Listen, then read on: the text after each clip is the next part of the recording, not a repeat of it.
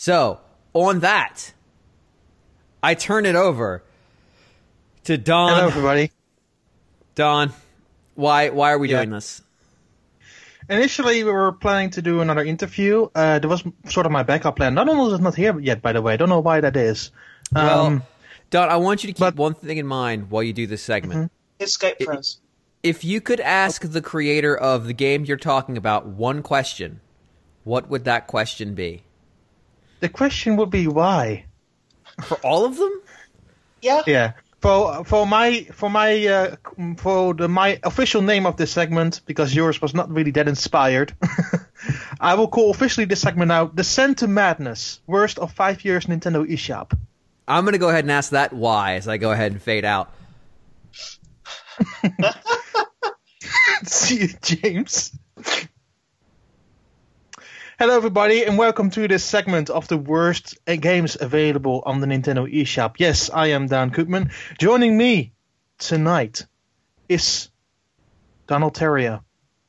Yeah, I'm having to do this on my phone because Skype decided to pick this moment to crash. Maybe it was doing the right thing.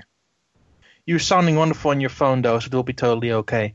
On the other end of the call, we have Seren McNulty. Hey. How you doing? Ready to pick apart some games. That's great, because, again, like we discussed earlier, we're going to talk about the worst of Nintendo eShop, but first, we have the code word of this hour, which is WiiWare, so send that to a mail.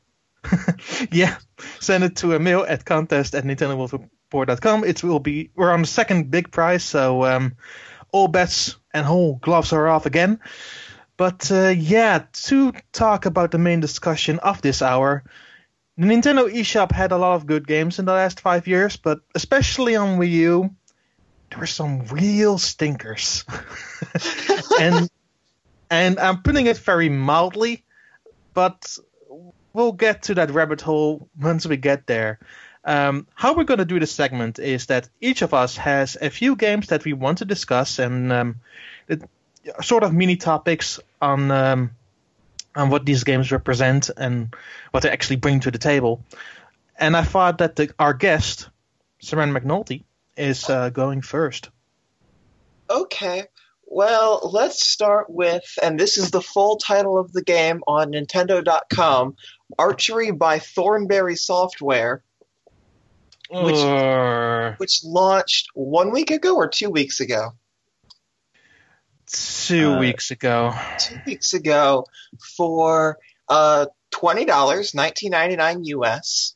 Yeah. So this is an archery game, Mm-hmm. sort of, where most of your screen is your bow, and the arrow exists for one frame of animation. It's not really, it's even barely an archery game, that's the thing. You just do the archery motion with a button and that's about it. And you don't even know if it will hit your target. And if you're at the right spot, you can just keep throwing the amount of arrows that you need for the next goal. It's just so terrible. Absolutely dreadful. Unity placeholder text, assets that were made seemingly in a 480p environment and then just put into this game, and it's so painful to watch. Don made a very good video of it, so if you just search for Nintendo and then archery, and maybe put in eShop as well, because I'm sure there are multiple games that will actually show up for that search. Really? No, they won't. Really? They definitely won't. You need to see this game in motion. The screenshots explain, but they absolutely do not do it justice. You need to see this thing in motion. This game is as bland as they come and more bought assets as they come. Pretty much. It's so late in the Wii U's life cycle, and it's just, it's perfect. It's the epitome of the, I'm just going to put 5 assets from different packs together and call it an original product. Original game 2016. Do not steal. Although I'm checking the Nintendo game list now, and it looks like its sequel is coming out on Thursday. At least they had the common courtesy only charge $13 for this one. We shouldn't expect more from Thornbury Software than the lowest quality graphics possible. Genre, sports. Son of a gun. Okay, what's the next one on your list? Oh, we're not going to go round robin? Okay. No. I've got Humanitarian Helicopter. Yeah, I remember this one. They advertised it before launch. It was as though it was going to be free, and then they charged $10 for it.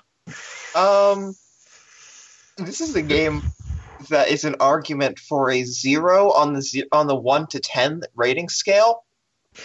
Yeah. So just like the last game, I'm going to put the link for this one into the chat, but I'm also going to quickly search the Don's video, because just watch this in horror. No, don't give them the link. I don't want to watch it, even though it would help me tremendously in ad revenue. But no, I don't want to let them sit for 10 minutes of the most dreadful gameplay I have ever experienced. Because seriously, every second of this game is a gift. Every animation is a gift. What? No! The existence of this game on the Wii U, a commercially recognized piece of hardware put out by Nintendo. No, man. Listen, guys, for real here. This game exposes all its hitboxes. Oh yeah, it's that broken. Come on, really? I just realized that Seren all chose the most broken games that we're going to talk about today. Oh, there are specific lists of things that I look for in my video games when it comes to Kusage. I don't just go for poor design, though that can ruin a game. I need to see everything collapsing in slow motion with no hope. No hope for the game. And that is Humanitarian Helicopter.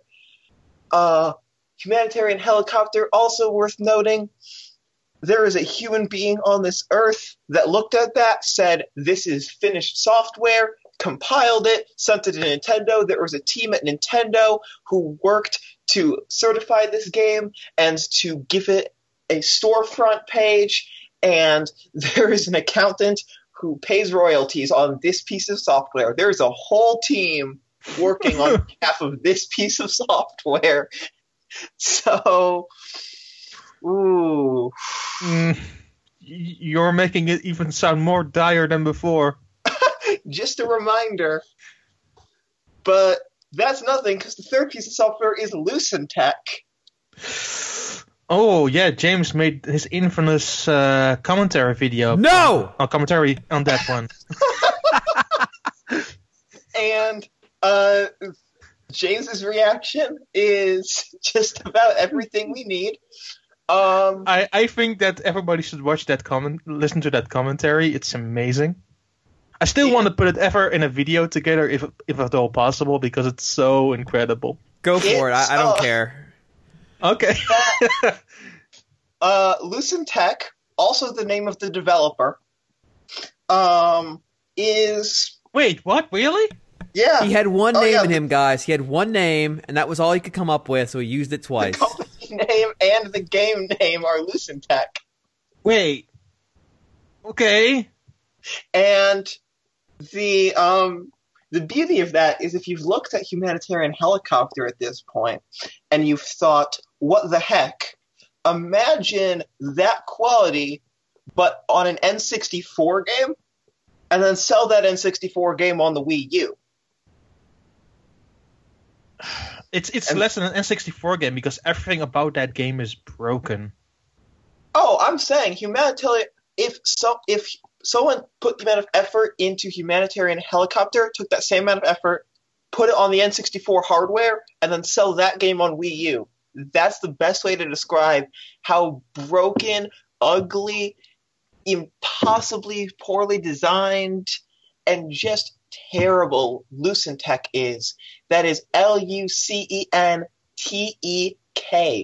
In case you want to go look this up, because you really needed to see this thing in motion. No, you don't. No. This thing hard crashes your system. It's everything about this.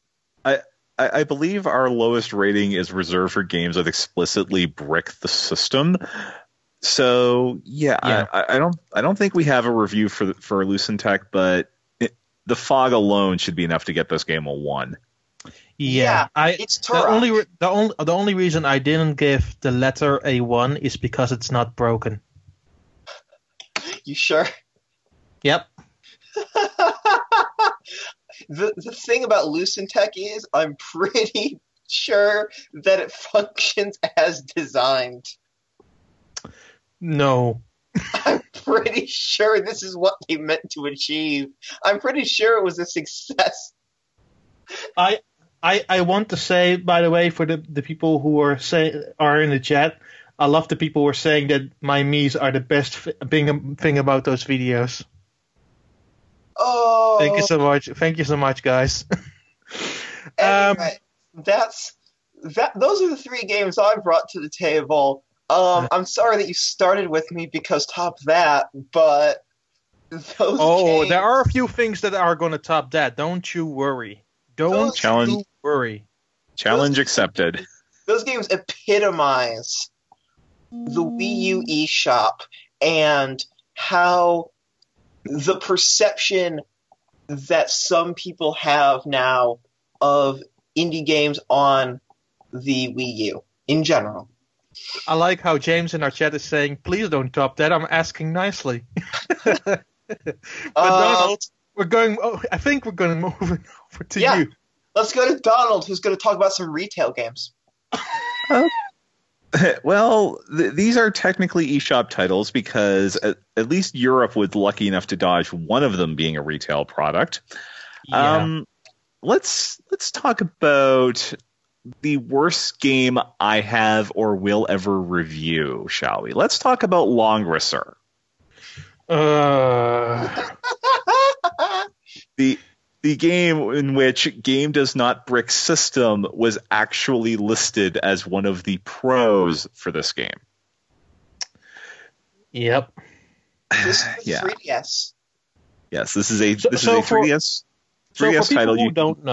So for people who don't know, Longrisser is a long-running franchise, especially in Japan, which is I would say it's similar to Fire Emblem. Not exactly, but in some ways definitely. And they decided to bring over the worst game in the entire franchise. Yep. Yeah. The absolute worst one. Yeah, let's see, the battle scenes, this series started on the Genesis, and I think the Genesis could have pulled off the battle scenes even though they're supposed to be 3D. Because the characters are about 3/4 head. Mm-hmm. And they wave little swords at each other, and then one or the other randomly falls down. Mm-hmm. It takes about 5 times as long as it should to actually complete a map, because the maps are so ginormously huge that you spend 4 or 5 turns just getting people into position. Yeah. It's insane, especially if you consider how long those battles are. They take sometimes well over an hour, I feel. Mm-hmm. And you cannot save in between. You have to close your system or kindly screw off, which is not a nice way to approach that at all. It's really good design. It's so misguided and disdain of any sort of quality, especially if you can imagine, if you equip an item, until you get a new item, you can't unequip it. Mm-hmm. That goes against basic game design. like game design that was established long before the 3DS came out. Mm-hmm. Basically, This- NES. Yeah, and this might be a minor thing, but why does this game flip, confirm, and cancel? It's one of the very few games I can think of where the A button is the cancel button and the B button is confirm. Yeah. Because they're used to PlayStation, I assume, where they always flip it for the Western market. Yeah. So It that is- and It's just broken on a level. It's not that it's completely a broken game. It's broken on a level that it doesn't really make sense from a gameplay perspective. yeah, And I want you to tell everybody, I think both of us finished this game. This game is roughly 100 hours. for they promised 100 hours. They pretty much delivered, and I consider that to be a threat personally. Mm-hmm. Mhm. Yep. 5 hours is a threat of that game. Yeah, this should tell you what it is. When I got I reviewed this game, I got a code for it, and when I got the code, Don sent me a condolence direct message on Twitter. As did I, if I recall. Yes, if Don and Seren are sending you condolences, you got some real shit on your hands. You know what? This game deserves the profanity. Oh. Absolutely. So what else for terribleness do you have on your Oh, list? no. Before we move off of this was a physical release at $39.99. It is. I believe it is now down to $8. You should not pay any amount for that game. Oh, no. Nintendo.com still lists it in the United States for their eShop pricing at $39.99. Or $49.99 Canadian, but Amazon is listing it for $8 because they want to get rid of it. Yeah. Honestly, the best thing that ever came out of this game was its official thread on NeoGAF, which the subtitle is "Not Like This." I think also the best thing that came out of it are all the negative reviews on the Japanese Amazon. Yeah, this game is almost... it's almost objectively terrible, and I loathe the concept that a game can be objectively anything. This game... so many poor decisions. And I will say this, at the games that Seren talked about, I can still laugh at it, even though I don't like it. I cannot laugh at Languisher. This is the game where I think screw those guys. Screw everything Yeah. about that game. This... not funny bad. It's just miserable. Yeah, it makes you just feel bad. Access Games is having a very interesting year this year, and So many ups and downs. yeah, they had, and some of the games didn't come out as well as we thought they would anyway. Looking at you, Zero Time Dilemma. Yeah, you've got Zero Time Dilemma as a sort of disappointment. You've got this as a train wreck. You've got a middlingly received reissue of Guilty Gear. But then you've got Chase, the ex-Sing developer game, and you've got another game I actually can't talk about yet that's pretty bad. Is it weird? Is it weird from all the games that they've so far released that I think Chase is the best one? No, that's not weird. It kind of is the best one. Even though it's really short, I think it's really recommendable.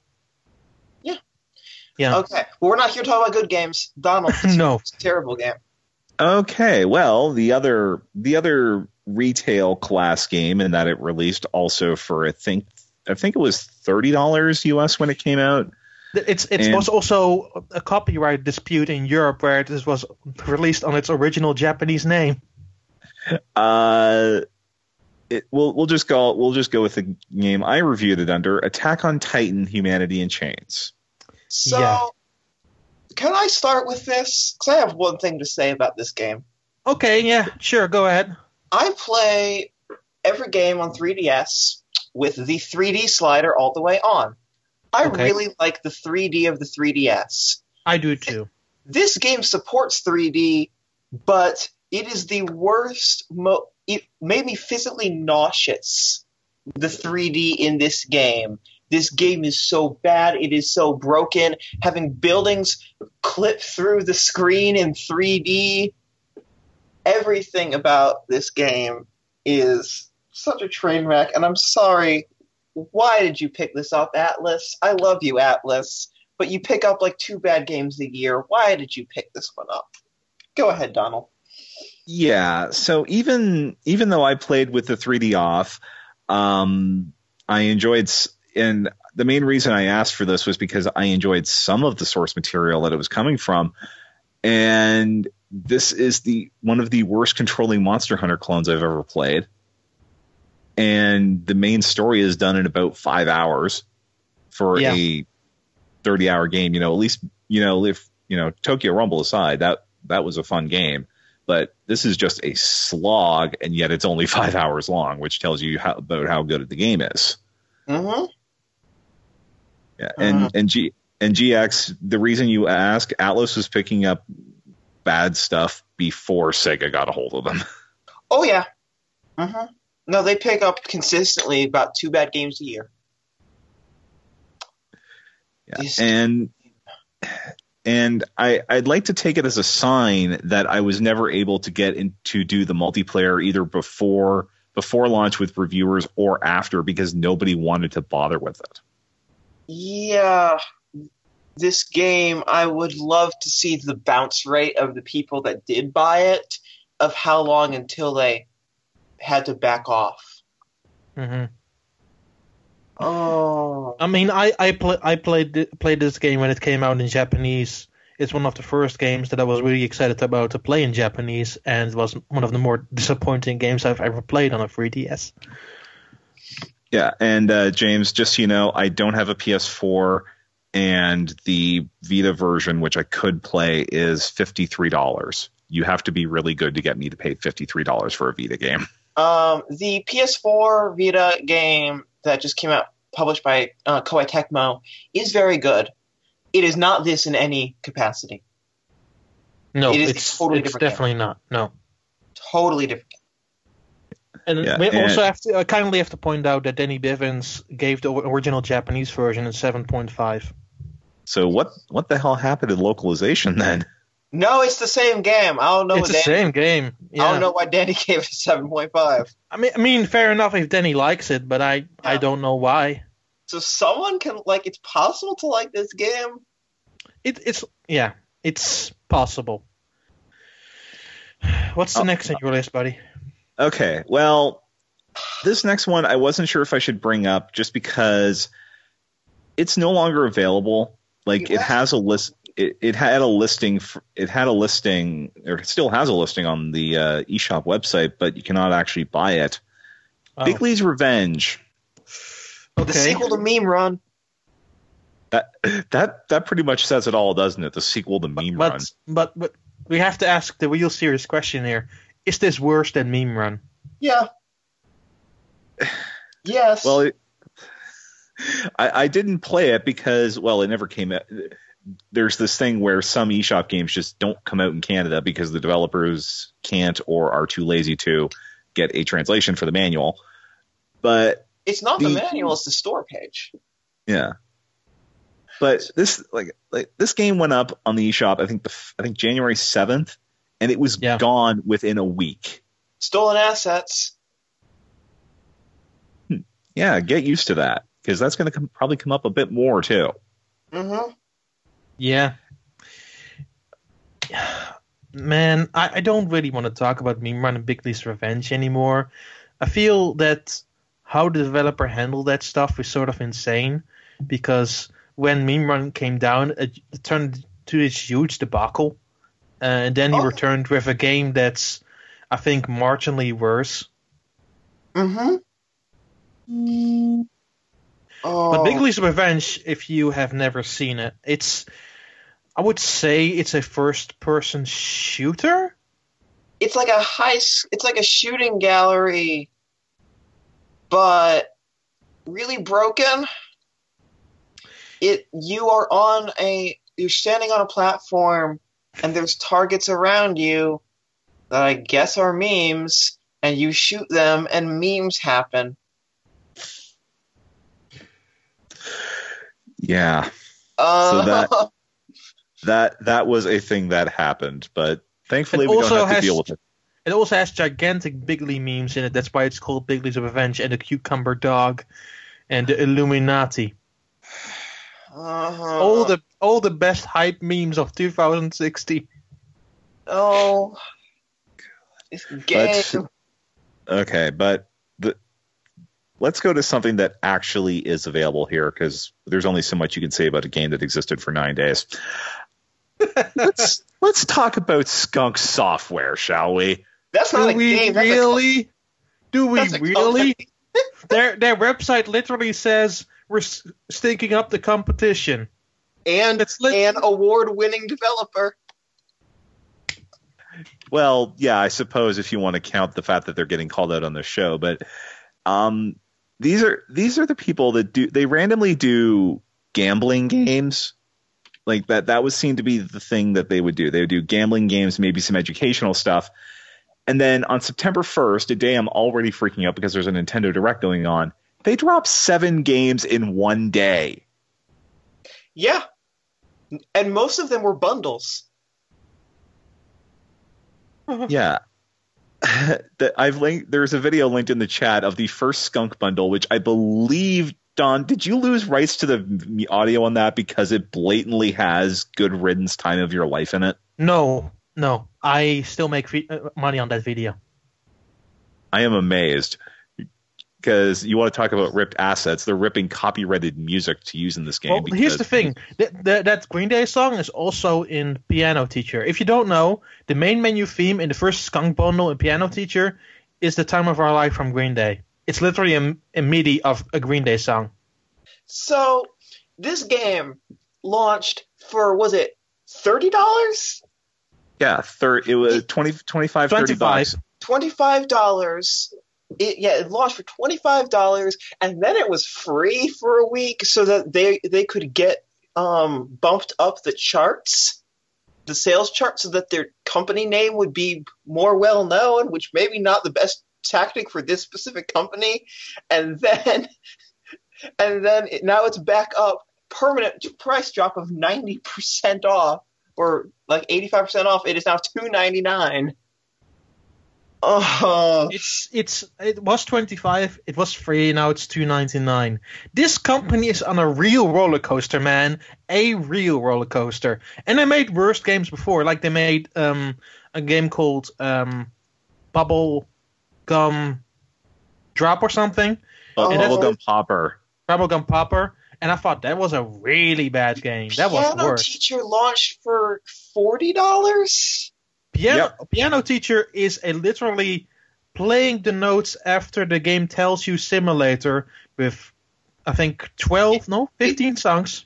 It's Simon Says with songs like Mary Had a Little Lamb, and it's $40. Yeah. It launched at $40. Now it's like $2. Really? Yeah. Oh, all of their software bottomed out a week ago at 90% off. Man. Oh, it's just horrendous. But I think that their Skunk bundle is the worst. Yeah, there's a good question in the chat here from GX. That bundle is rated M. Why? There's a haunted house in there that literally has ghosts farting and puking. But that's T. I mean, they chose the age rating. The company chose the age rating. They chose to make it rated M. They thought it was rated M. And in that haunted house, there is literally a version of also a well-known song. I don't remember which song that is, but there's a really bad rock version of a well-known song in that too. Yep. And literally that haunted house ends with you just falling off the haunted house and have to start all over again. And it's and that song was Hotel California, according to Pango Radio in the chat. Thank you so much. Yeah, it was likely Hotel California. Oh. But yeah, I play a lot of bad games. I do. this line of work, sadly, when I get codes in from developers, which attracts more developers who don't want you to do the same, sadly. But, Skunk Software has released not 1, 2, but 4 games all on the same day. They are all bad. And that breaks you. I felt broken after playing all of that. And I don't want to experience that ever again. And likely it will not happen in the Wii U's lifetime, but you never know for sure. I mean, I was thinking of comparable terrible games at ludicrous price points. And other than, what was it, Jet Tailfin or something? No, not Jet Tailfin. But Jet Tailfin is also a Rito game. That's true. But I was trying to think of terrible games with ludicrous pricing. Surfing Sam? What? Surfing Sam? Yeah, but Skunk Software is the king of that, of launching your game 10 times what it's worth at an absolute max. Or minimum. What are you doing? Anyway, Don, it's your turn. Before we do that, 2 updates. We are currently at the halfway point, so I want to remind you that the code word for the contest is WiiWare. Yep. Secondly, money-wise, we're currently at $3,375, so we're $125 away from the All Things Prehistoria segment with Zach Miller, which should be good stuff. But yeah, it's 25 away from Shenanigans at Midnight. Yeah, but first of all, the important goal is getting Zach Miller to his all-embracing segment. My turn. Real quick, though, the code word for the giveaway is WiiWare. Yeah. Contest at NintendoWorldReport.com, and we are on the second big prize. Yep. Okay. That's all correct. I was just thinking about dreading to talk about these 4 games, but I have to do it. So the first of all is Space Roads. Now, Space Roads is a bad game you probably have likely not heard about much. You maybe have seen a screenshot or two, but it's one of those games that releases and you just don't remember. And I had to look at my downloads before I remembered it, which tells you a lot. And actually, a funny fact is, before Lucentech came around, there was actually the video I was going to suggest to James Jones. Oh yeah, this video is something. This video is really something else, and I mean that in I a didn't ask very for this. in a really ridiculous degree, because you can move in that game with a push of a button from 0 to 100 kilometers an hour in a spaceship in space, so it shouldn't even make sense to be 100 kilometers an hour. But you have to avoid terrible obstacles in this really weird obstacle course floating in space. Doesn't the video end with a hard crash? Yes, this is one of the only videos that ends with me having a hard crash on the system. During recording. I like how the Nintendo.com description includes the phrase. The headline is the phrase "unsafe at any speed." That's a pretty apt description, actually. Yeah, it's actually true, because even if you don't press that A button, you still move automatically, and it's still impossible to dodge any obstacle in that game. This game has some fantastic design decisions. I would love to meet the person who didn't come up with design decisions for this game and ask them why. I don't think you would. Yeah, I don't have much to say on this, except if you have any questions about this game, because... Why? Yeah. If you like Space Roads, you may also like Mario Tennis Ultra Smash. Hey, it's not wrong. Wow. Okay, wow. Again, that's not me. That's Nintendo.com. Racing. Thanks, Nintendo.com. The second game I want to talk... Oh, man, that broke me up. tremendously. That is amazing. The second game I want to talk about is less fun, especially to talk about. It's a lot of fun for me. No. It's Tested with Robots. The all-embracing one. The one that rules them all still in my mind. The one that That's how I ended sort of my review streak of terrible games on Nintendo World Report, and after that I didn't really want to bother anymore. Because that game broke me to pieces. That game... Everything in that game felt made in paint and just thrown together into a game engine. Yeah. It's a side-scrolling platformer with a delayed jump attack and terrible movement at every step of the way. And it never feels fun to control.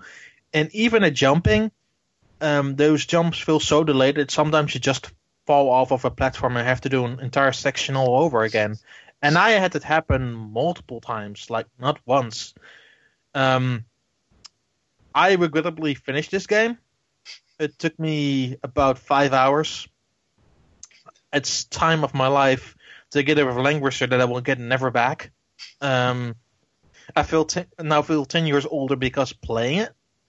Mm-hmm. And that's definitely don't think a feeling a video game ever gave me before. It's Tested with Robots really is it feels like the 5th place winner in a weekend game jam. No. 5th place in a game jam. I feel it would be last place in that game jam. Well, it was a 5-entry competition. Okay, then I understand. Okay, that changed the situation. And this is also one of those rare moments where James Jones dropped his now playing Persona, his award-winning now playing Persona, and just spoke to me directly. So from now on, you need to stop. Yeah. And I did.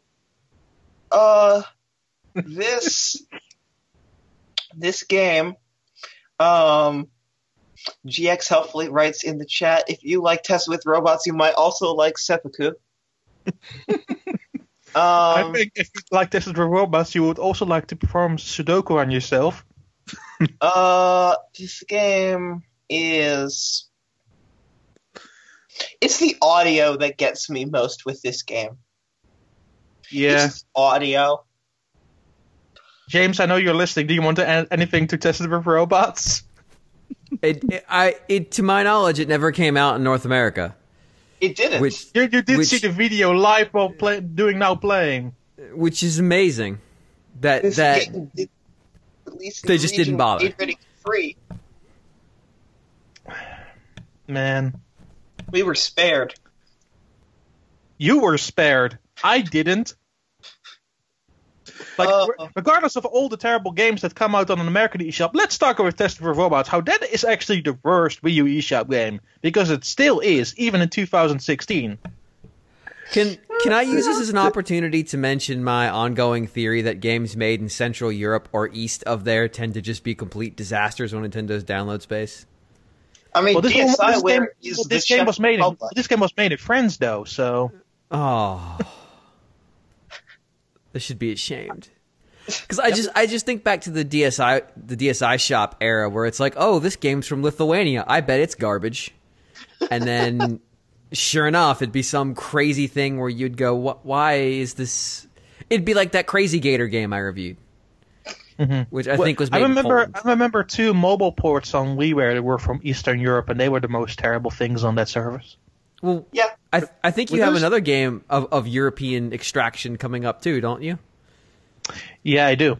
Okay, and that actually came out in North America, I think, last week. It did. Blockform. Blockform is a 3D platformer that is exclusive to the new Nintendo 3DS. It is, and it came out very recently, and it's the most terrible platformer that you will ever play next to Tested with Robots. Are you sure it's a platformer? Yeah, I'm pretty sure. You move up the platforms, you jump and go to a goal. I think it's a platformer. Can you actually achieve that goal, or do you just fail because the game is too bad? You achieve with pressure of you trying to complete it. Fair Once enough. you don't care, you just drop it all together.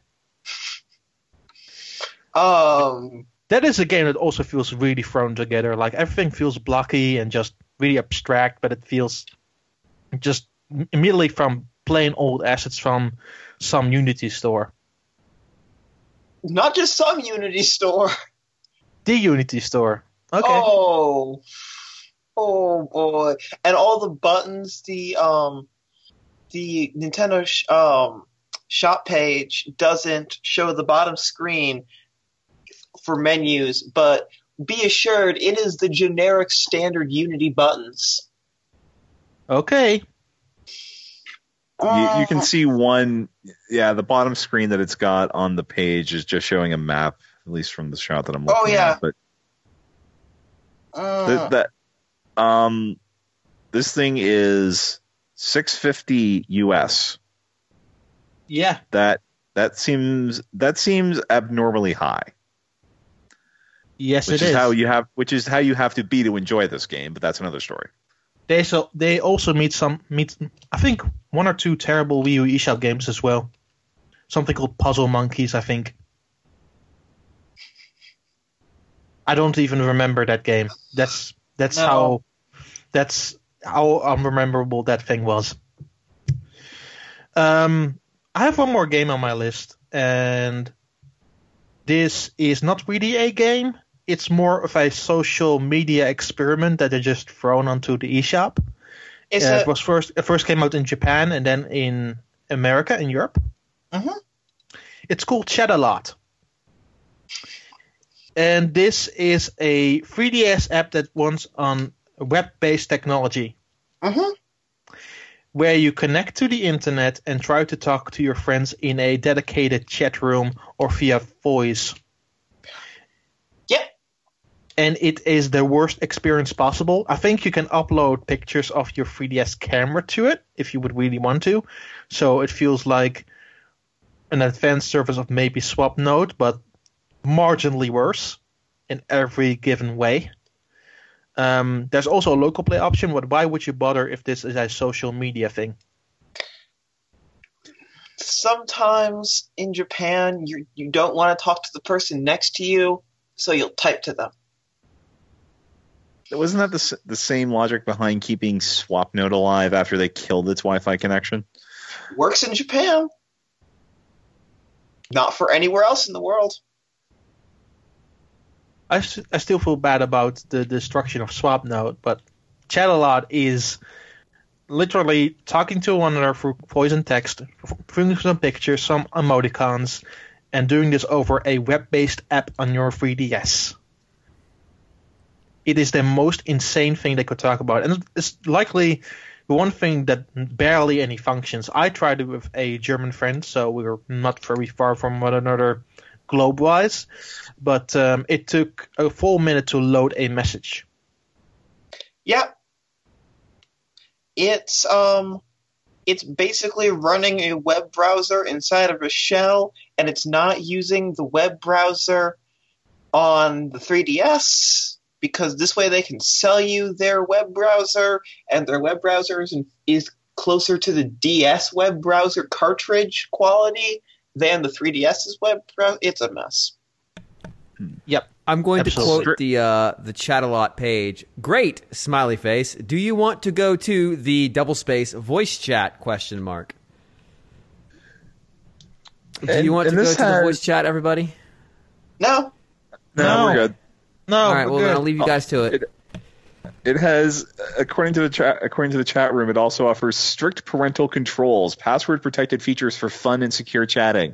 You know what else has that? The 3DS system itself. Yep. Yeah. Perfect. We still have some time surprisingly left, and we got through this game surprisingly fast. So we still have some things on the back burner. Seren, you wanted to talk about Snake Den. Snake Den, I just want to first remind James that I hate you! Next game. I sucker James. Vertical Railroad Suspension Simulator, go. No, because I got Twitter on James's ass to gang up on him and tell him he needs to own Snake Den. Then he played it live on his stream, and it's the worst version of Snake I've ever seen, and it has some really fantastic sound effects. That's all. You made James a very sad person that day. How do you make a bad version of Snake? Snake Don. Hey, Donald. Ask Skunk Software because it's in the first Skunk bundle. Fair enough.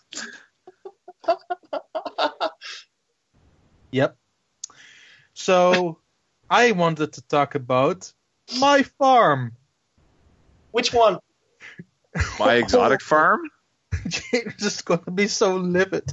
My aquatic farm? I'm going to talk about my farm. The best franchise on the eShop.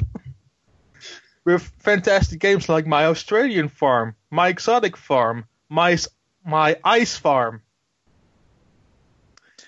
Which has the best frame rates. It has the best animations of any game because it will have this on deep water where the ducks will swim through and then will automatically go and stand. And there are no further animations on any of that, which makes for some of the most amazing GIFs ever created by human beings. To be clear, when you say a series of games, you mean series of game. Because they made one game, and they have sold it to you about 8 times. Yep, they sold it first on, was it DSiWare? I know those games from Giant Bomb reading their press releases back when the press releases came out on Mondays. Yep. Yeah. Europe still does it. And then you have them on 3DS, which I think one of them came actually out on retail, and then they all came out on the Wii U eShop. Oh. I think the best moment with one of those games is that one of the Wii U boot up screens literally put the loading screen with the word loading as its startup screen. Which is a really well programmed video game. Oh, it's something else. Oh, palette swaps. Is there anything you can do? Can we skip and come back to Suspension Railroad? Why? Because I want to hit this last thing and make sure we hit it. If you want to, you can go all ahead. Okay. So, I don't want to throw just one developer under the bus on this, but we have one developer listed to get us started. Mm-hmm. The general asset flipping on the eShop, specifically the Wii U eShop, where someone will spend $5 to buy a programming tutorial package that comes with a sample. Yeah. And then sell the sample to consumers.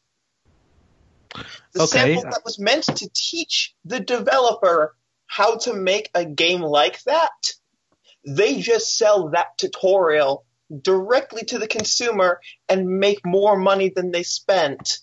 The one developer that's been called out the most for doing this is RC Maniacs, but there are multiple developers on the Wii U eShop that do this through Unity and the Nintendo Web Framework and Construct 2, and it just boggles my mind that you would want your name and company name associated with selling something that's not even a game.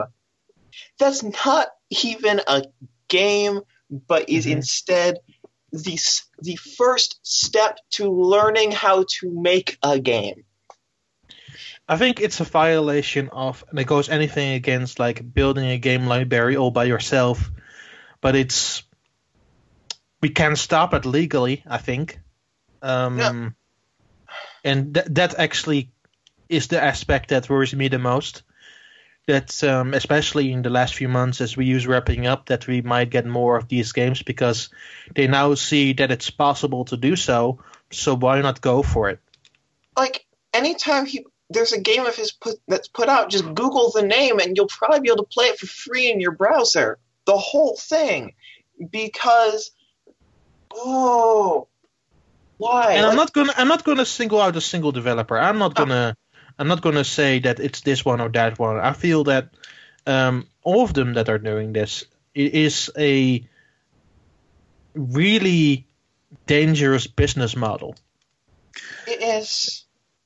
It's the kind of thing that you get that we probably need to call out more, but we just don't want to run the risk of getting sued like some other asset flippers are doing to people like Jim Sterling.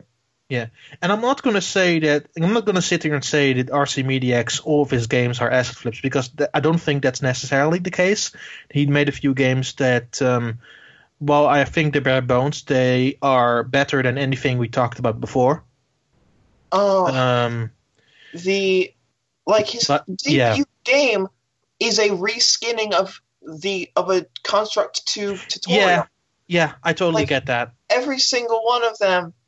Like, if you Google, for instance, Panda Love, which is a game he put out on Wii U, which I did to find the store page while I was on a Skype call with Don, the actual first result was just the entire game for free in your browser to entice you to buy the programming package that it was sold with.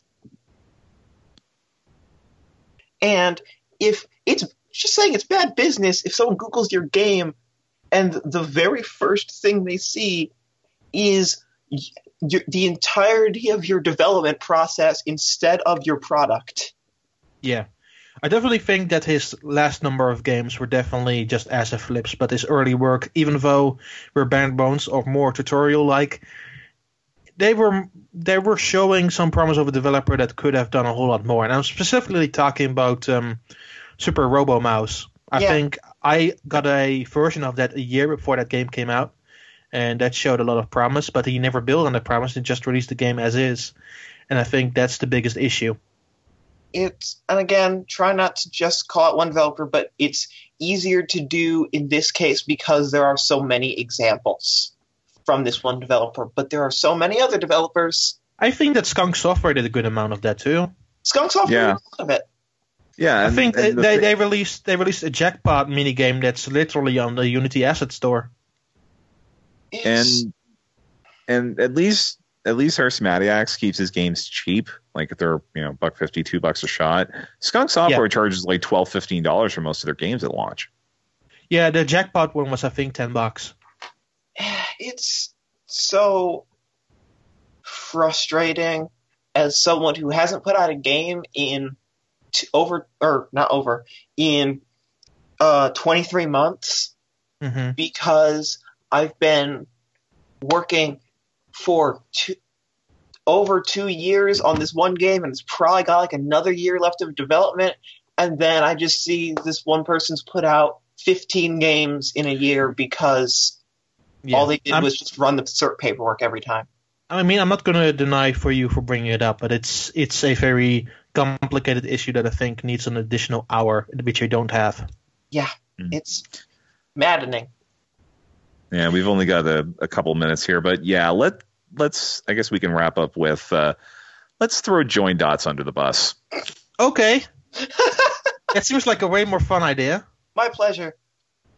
Join Dots is a company that releases terrible game after terrible game of unmistakably low quality, and I think their two biggest examples is a Island Flying Simulator, and then this one, which we're going to talk about, Suspension Railroad Simulator. Oh boy. Suspension Railroad Simulator is an extremely ugly game. If you walk through the train, the characters will literally walk through you, and they look terrible. Then you go actually trying to figure out how you control the game, which never ever barely works, and when it does, you can't really have any fun in like the free roam mode, because it literally forces you to keep the door closed, to keep all the passengers in check, and just fly through the stations if you so please. So it's even not fun in that way. I just don't think it's fun at all. They just don't release really fun games. Mm-hmm. But yeah. Yeah. That's And I think the other thing I wanted to sort of sidetrack complain about was just these companies who constantly put their games on sale as an attempt to get attention every week. When that's Join Dots is one of those. Yeah, Join Dots. The Rock and Racing games. I mean, those might be decent games, but they're not terrible. They're meh. Yeah, but it's like at some point, as somebody who has to write a downloads update every week, it's just cram it into one line and move on. Give them what they deserve. Yeah, at this stage, I have like most of the developers who put their games on sale regularly. I have a Word document dedicated for that. And I just copy it from the Word document. Just fill in the dates. Yeah, which should tell you everything. Yep. Because they're putting it always on sale for the same price. But yeah, that's a good look in the minds of how bad sometimes eShop games can be. There's definitely still some good stuff, and hopefully I could highlight that at some point too. But at the same time, I think this stuff needs to be highlighted as well, and we don't necessarily always have the time to do it. So it feels good to dedicate an hour to just show you, or just to let you hear how we feel about that stuff, and it is insane. It's... Yeah. Just... Next time you look at the Nintendo downloads, just remember, Don is playing them. Yeah, about that, starting next week, and this is sort of an announcement, I'm going to do a real weekly eShop roundup, where I'm just going to say like a few sentences on each eShop game. So from next week onward, that is something you'll see, and I will include like the best deal of the week or something with that. So ensure that you're buying the good stuff and not the bad stuff. Sounds like a necessary service. Indeed. Yeah, for sure. All right. I think that is the end of our segment. James, are you here? Yep. All right. Should we bring in the radio trivia guys? And I am going to do that right now. So it's time for me to thank the three of you for this segment, and we are going to go ahead and get... I was just going to say in 2 hours, I'll be back to host Pitch Your Game. And I'll be back in an hour to talk Pokemon with Alex. Finally, something enjoyable to talk about. I will just be doing the Twitter stuff for NWR Telefon and then helping Sir in the first segment. Fair enough. All right. Thanks to you guys for being here. I'm going to go ahead and bring in the radio trivia team right now. So, on that, time to change it on over. Bye-bye. Bye. So while I am getting them online, go ahead and give an update. We are at $3,400 out of $4,000. We are $100 away from Zach's dinosaur segment, and I am bringing these guys on right now. And I accidentally hung up on Carmine. Hello. Are we on? Are we live? We are live. Uh-oh. Yeah. All right. Well, no time to dilly-dally here because it is time for radio trivia. We only got an hour to squeeze in 5 games, hopefully. So I am your host, Michael TYP Cole. We also have Jonathan Metz. Hi, everybody. I'm back. And James is hovering in the background. He may join us as well. I may pop in, yeah. So basically, what is this? For those unfamiliar, Radio Trivia is a trivia game where we choose video games that were on Nintendo systems. We'll pick 3 songs and we'll play them, and it's your job as the listener to figure out the game based on the music. Mm-hmm. We do have prizes for this segment as well as call-in. So Carmine is helping us. If you have Skype, you can contact him at HARKEN_DELL, so you're able to submit your guesses to him. Now, your order of your guesses are important. If you spam 10 guesses on the first song and your 10th guess is right, he may not choose you as the winner if there's someone who got on their first guess. So please, please think before you start guessing. That's just the way things go, and it's up to Carmine to decide who's the winner for that game. We will have 3 songs per game. I think I already mentioned that. We will not have a hint question since this is a live show. Just isn't enough time to juggle that amongst everything else. For those that might be listening on the recording, just so you know, I am planning on posting a version of this that's, I guess you could call it remastered on the Radio Trivia podcast feed. So you may want to check that out as well, because I'll, clean up, the mono to stereo and probably, clean things up here and there, add some music in the background and the like. So you can look forward to that as well. Let's see, is there anything I forgot? I'm mostly here to make everyone listening feel less bad for not knowing what these games are. Oh, that's not true. And also I should mention that pretty much everyone who I just mentioned has contributed at least one game selection. So, but I don't even remember which one I gave you, so I'll probably miss that one too. Oh, okay. Well, with that, let's go on to the first song for the first game.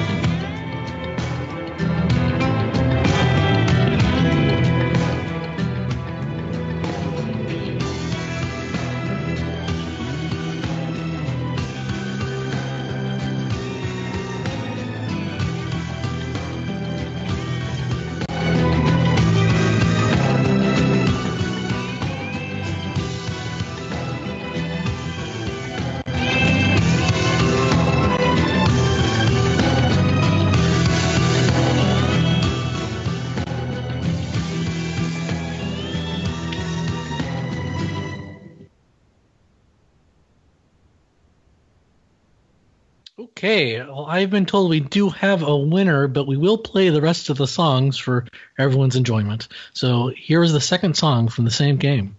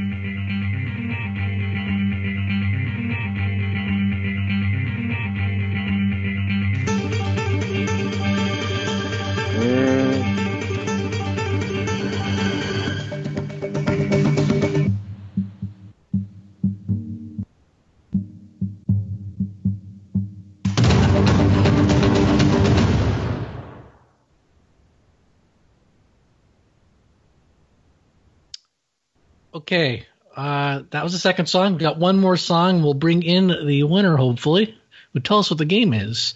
One thing for people that are dialing in, if you could remember to turn off the live stream before you join, that would be very helpful.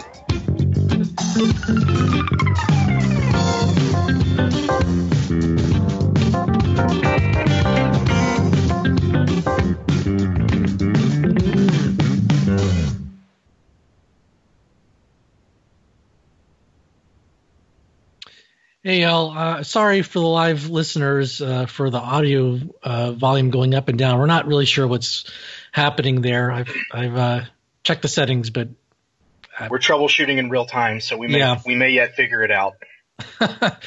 Anyway, let's bring in the caller, and will reveal to us what game this is. Hello, Nut, are you there? Nut may need to be maybe in the chat, but not in the. There we go. Nut, oh, there we go. Hello. Hello. How's it going? We hear you. Yes, I'm doing good. What game? Your avatar is amazing, by the way. Nut. I don't know if we should describe that for everybody, but I'm cracking up.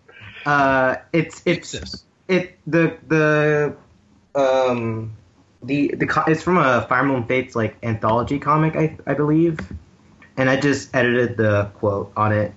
That's not what it originally says. At least I would hope not. Sure, but what's the game the music is from? Xenoblade Chronicles X. Yes, really excited for this game. Yeah, it's a game I was excited for until I played 40 hours of it and decided I didn't like it. Yeah, when I first saw it, I believe 2013, right? Nintendo Direct. It was a first reveal in Nintendo Direct. I was really confused because it was I never played Xenoblade Chronicles, so I was like, what is going on? All these systems and stuff, and I was like, I don't think I'll play this game. And then, because Shulk was in Smash Brothers, I was like, maybe I should give this a try, and I ended up really liking it. And now Xenoblade Chronicles X is one of my favorite Wii U games. Nice. That's nice. I wish it's a game I really wanted to like, but I got to a point where I would go exploring and have fun, and then I'd get to a cave or something, and I guess I wouldn't be leveled up enough or something, and I feel like I'm being punished for exploring because I can't get anywhere in there. And there are certain things about the game progression and where it's I love the world, I really want to explore it, but I'm punished for doing so, and I decided I had to put it on the shelf, and I just never gone back, which is sad because There's a lot of really interesting stuff in the game. I was really worried that I was going to have to come in here and defend this game, so I'm glad there's somebody else who likes it. No, I like it. As much as I like it. As much as I like it, the game does have some problems. I remember this one instance. There was this cave, and it had this enemy that I wanted to get away from, but for some reason, it kind of locked me into the area. I'm not sure exactly what happened there. That sounds like every cave. Yeah. I tried to get away, but then the enemy couldn't move, and I couldn't get near it. It was I don't remember the specifics, but I remember being there for I think 30 minutes, and then once I finally defeated it because it was way over leveled, I then got caught with another enemy and had to repeat that for 10 minutes. Oh no! But I love the game. Yeah, there's what you're describing sounds like one of Celica's quests. That's just a complete nightmare. But yeah, lots of crazy things can happen in Xenoblade. Yeah, I mean that's kind of what makes it appealing, though. It's kind of a moving chaos engine where you think everything's fine, and then you've stayed out in the field 1 hour too long, and suddenly there's a giant gorilla who's throwing rocks at you, and he's level 99 despite being right next to the starting point of the game. Yep. Even the soundtrack, I think, is very divisive. But I mean, I'll say there's definitely a lot of songs in this game that I don't care for very much at all, especially the ones that play in the city. But I think the ones Mike chose were some of the best, some of my favorite. Oh, come on. How can you not We're Stuck in a Different Planet? I mean, they're not wrong. Yeah, that lady I took some time to choose some songs that I could tolerate. I would say that if you're looking for music to put in on the overtalk part, Celica's theme is actually pretty good. It's there's a lot of variety in this game's music, which is appropriate given the variety of the game world. It does a lot of different things and plays with some themes that I think is actually kind of underappreciated, and people kind of get caught up in the really bad hip hop. Yep. No, there's definitely a variety of music in this game. We do have to move on to the next game. Sorry, I know we got to cut off the conversation kind of short here. We only got an hour. One thing Carmine wanted us to mention that the keyword for this hour is Hyrule Symphony. So you can send that in. I don't remember the email. It's contest at NintendoWorldReport.com. Win yourself amiibos. Oh, okay. That was easy. Why would you not win an amiibo? Just send an email. Just tell him Hyrule Symphony in the email, and you'll win amiibos. And I believe we're at 3,435 right now for the. All right. So I think it's only $65 for all things prehistoric with Zach, if I'm reading this correctly. And then Shenanigans is 500 more away. Exciting. Which, it's always interesting. Okay, going on to the second game.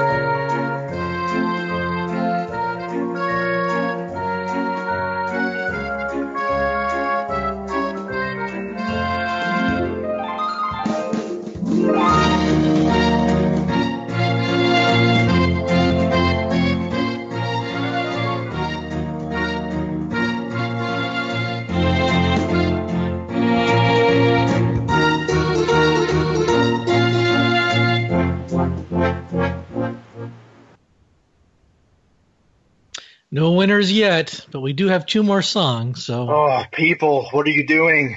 This is my pick, by the way. Hint, it's my pick.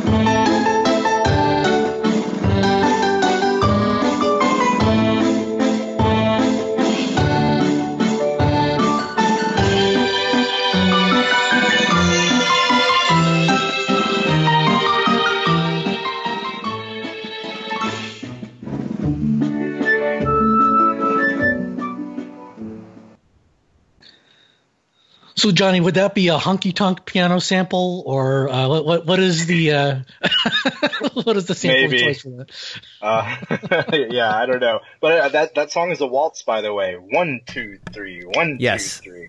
Good stuff. Oh man, there's four still no step winners, waltz. man. I hope there are people that have Skype, because I'm sure there's someone listening to this who's like, come on. Besides John.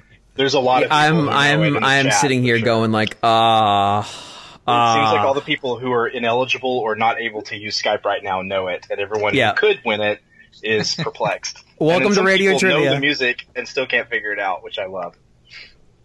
Well, we'll enjoy the music anyway. Here's the last song from the second game.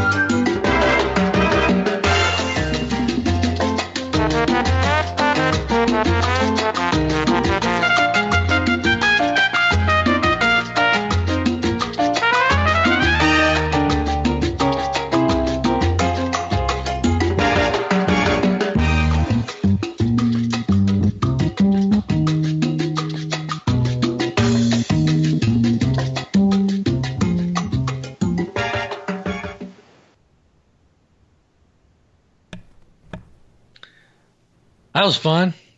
Yeah. So apparently someone got it, but that person doesn't have Skype.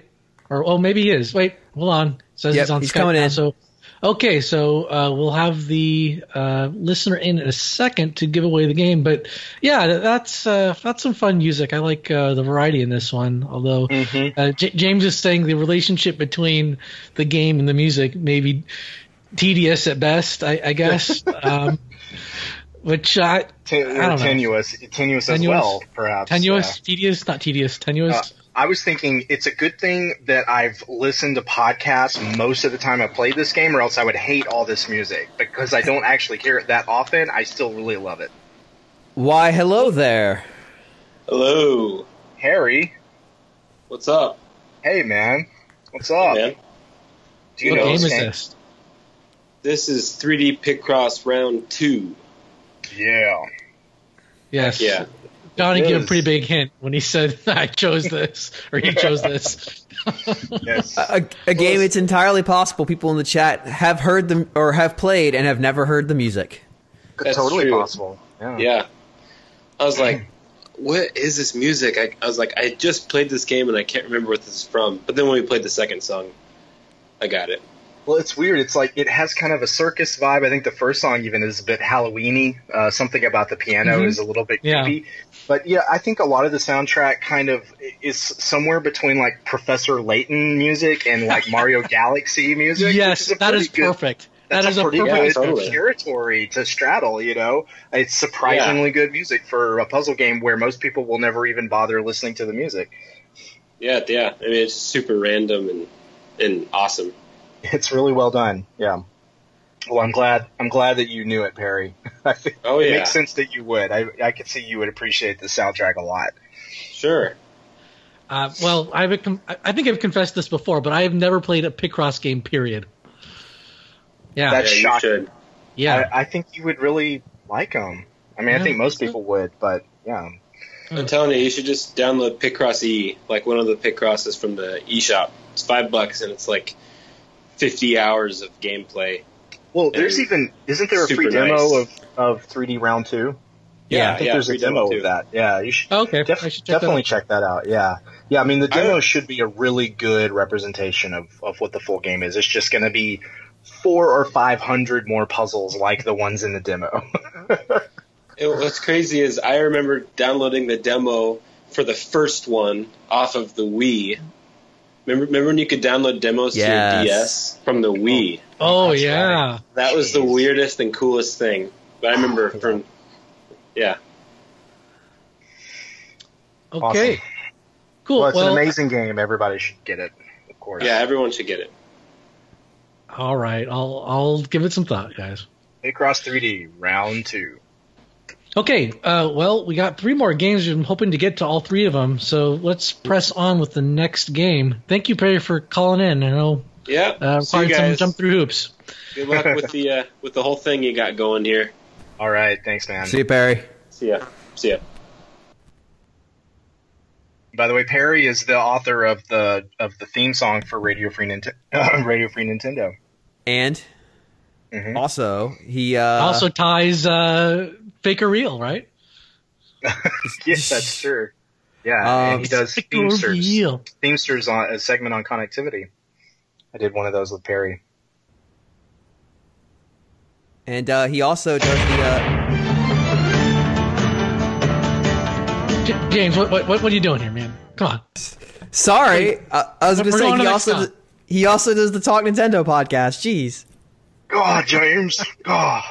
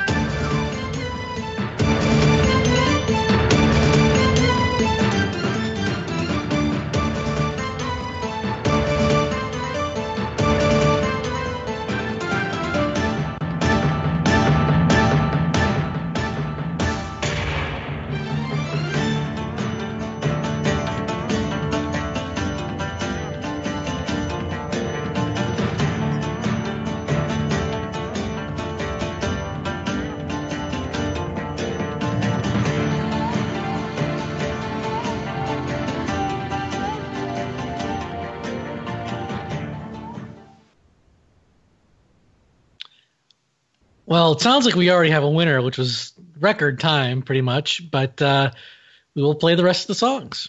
I will also note that we are still at $3,435 for Child's Play charity. If you are listening to this and you have not donated yet, please consider donating. Please. Please, please, please. And if you're listening to this, even if you're listening to the recording, yeah, and if you're listening to the recording afterwards, if it's shortly after this gets posted, I think they're leaving this open for a little while longer after the event, so we'll won't be too late. Definitely explain that on the recording. Mm-hmm. Well, this is the recording. I'm explaining it right now for YouTube listeners. This is a live explanation. Mm-hmm.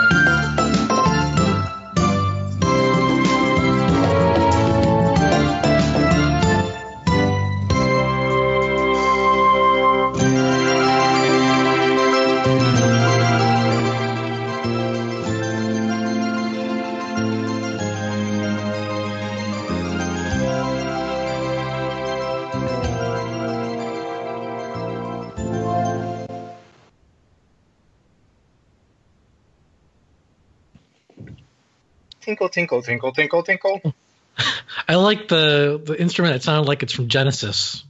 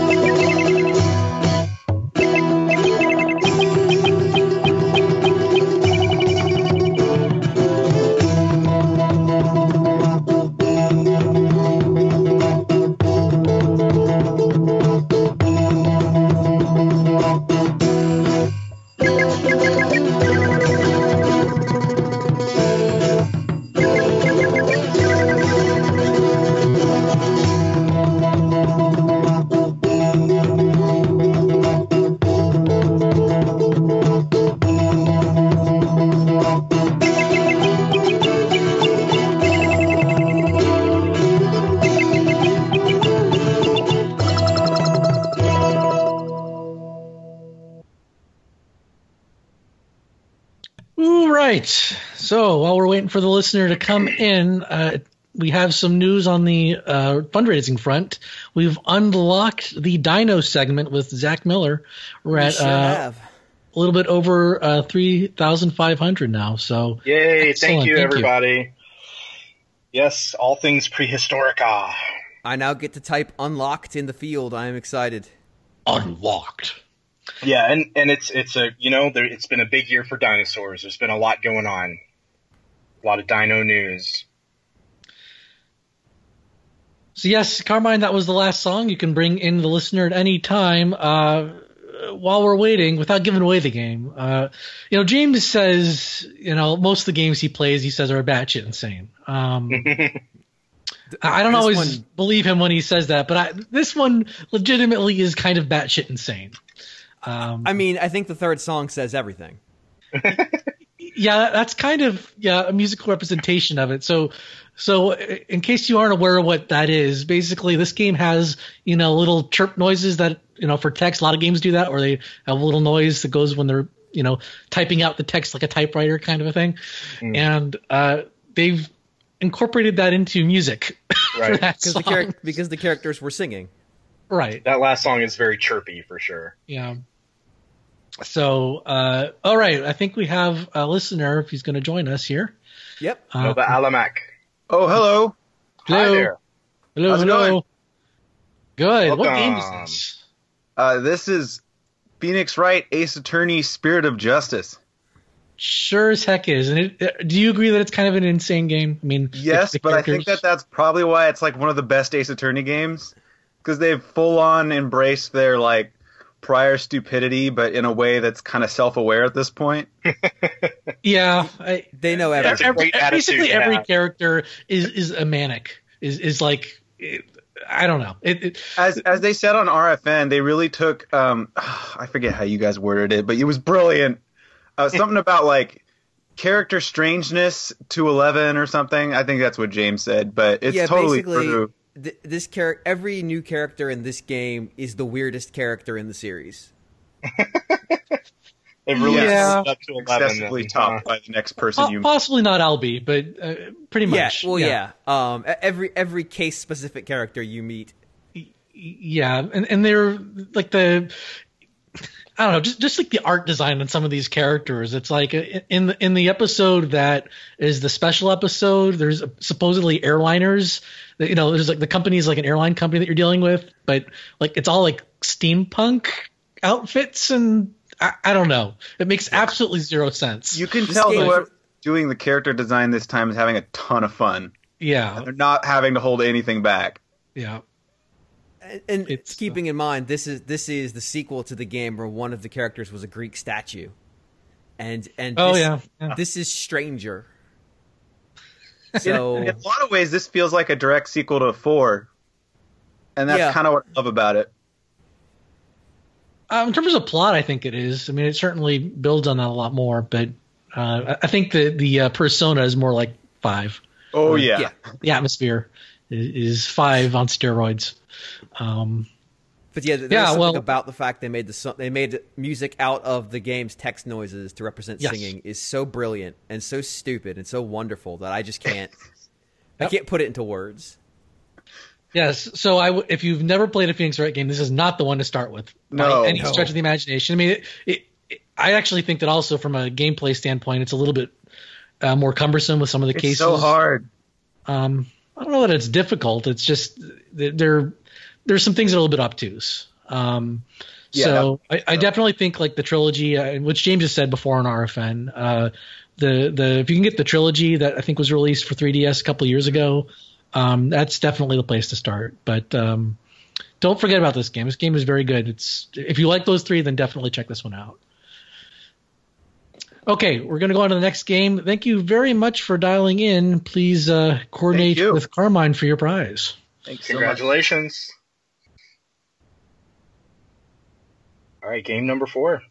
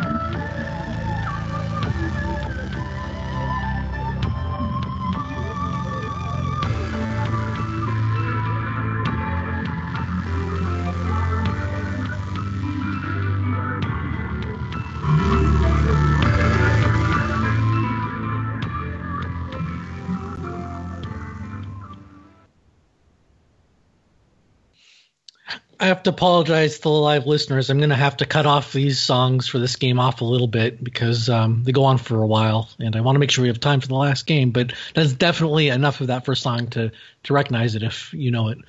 I love the sci-fi vibes. Love it too.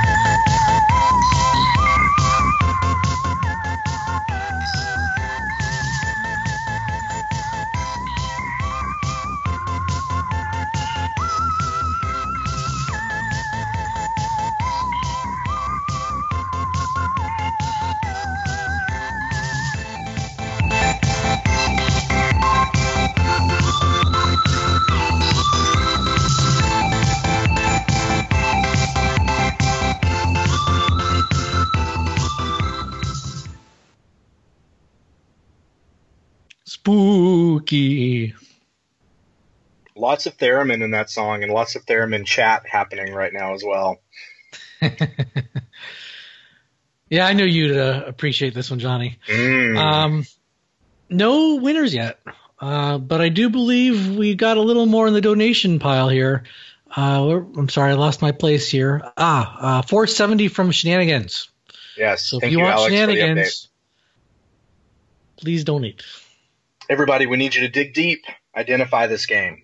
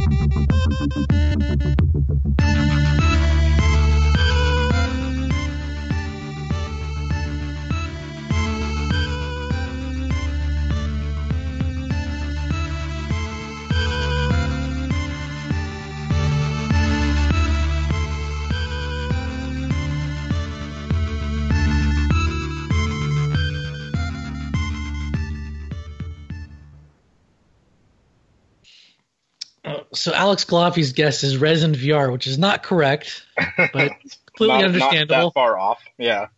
It's also not on a Nintendo platform, as far as I'm aware. Not yet. Not coming soon to a Virtual Boy near you. Except it's only one color. I feel like Mizuguchi could make that work.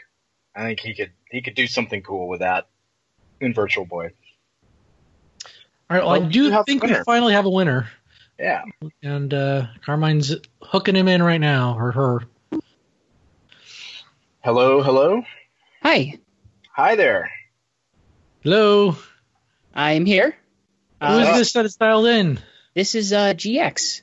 GX, excellent. How are you doing?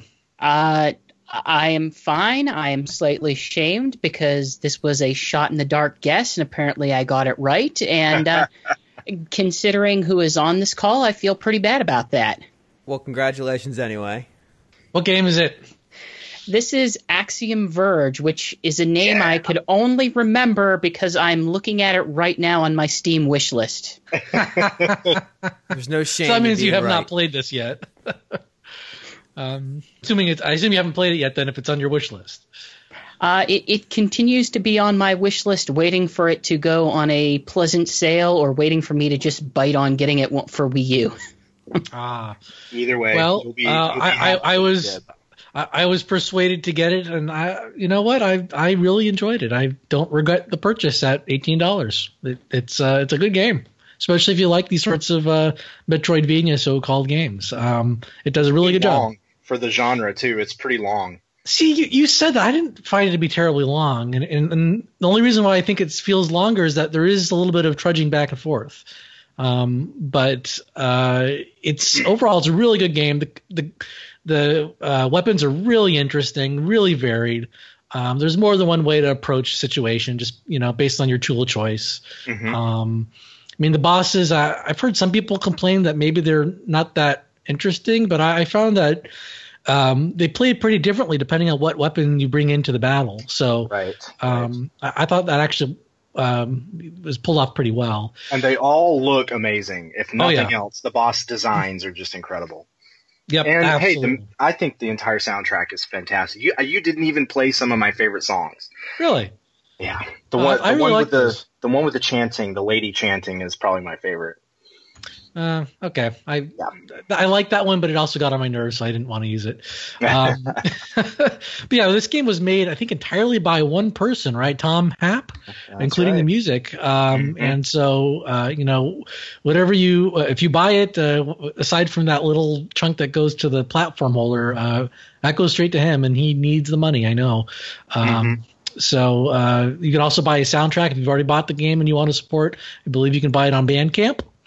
And you get the full soundtrack that way. Really good game. If you don't like these kinds of games, it's not going to persuade you that you do like them. But if you're a fan of Metroid, this is an awfully good Metroid style game, and not just a clone. It really does have some interesting tweaks to it. So not to prolong the call at all, has anybody on the call yet actually tried the Wii U version? Yeah, that's the version I played. Oh, okay. Yeah, there's a little bit of slowdown in one or two rooms, but it's tolerable, and it's like that one spot.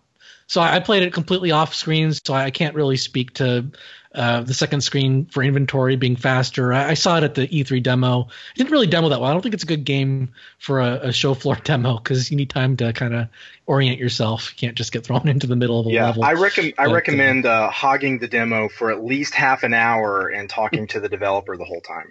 I'll be sure to do that, Johnny. I'll be sure to do that. Yeah, and then accost Reggie when he comes by for a visit. That's the best experience at the demo. Yeah. But yes, the Wii U version is very good. There's no problems with it. Like I said, very little slowdown. One or two rooms that, are just maybe have a bit too much going on, but it's really not a big deal. Yep. Excellent. Yeah, all right. The chat said they guessed Zeo Drifter instead of Axiom Verge, and that's also a very good guess. It could be Zeo Drifter. That game has pretty good music too. All right, guys, we only got 6 minutes left, which is just enough time to squeeze this in. So I really don't know. All right, let's do it.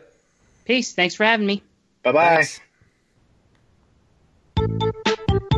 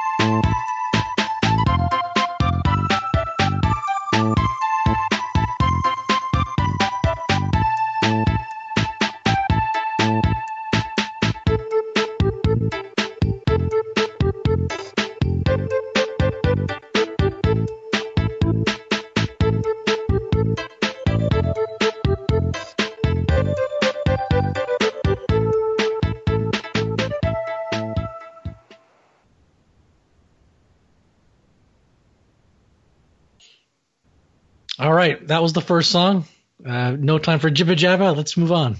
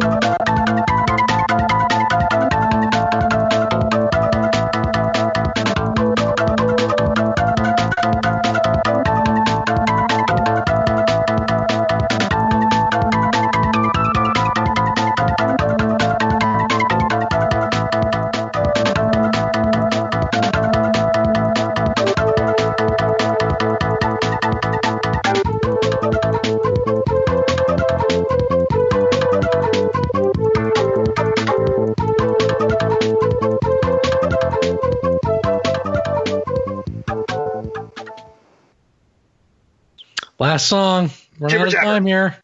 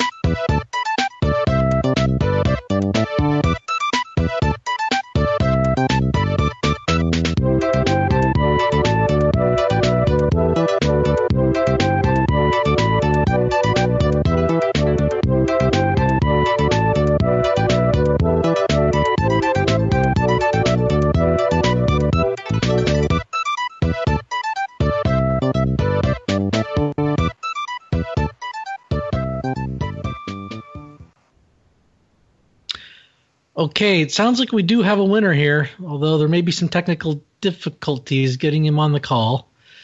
So we only have 2 minutes left, so unfortunately we don't really have time to troubleshoot here. But yeah, this game is very similar to Mystical Ninja aesthetically and kind of in the super Japanesey. There we go. I think we have Sleazy Pete on here. Hello, Pete. Are you there? Well, excuse me just a moment. Okay. Hey. All right. What game is this? This is Pocky and Rocky 2. Wow. It sure is. I'm amazed that this game even came out in the West. It's so Japanese, and it's old. It's not. I mean, you play as like a shrine maiden or something, and it's 2-player. It's like a faster paced version of that Super Nintendo Goemon Mystical Ninja Overworld area. Where you're fighting with it's like Ikari Warriors. It's like the most Japanese version of Ikari Warriors. Okay. Yeah. Fair enough. A commando, basically. Yeah. All right. Yeah, I'd really love to play this game. It looked like a lot of fun. It's adorable. And then they added Becky. It looks beautiful. It looks beautiful.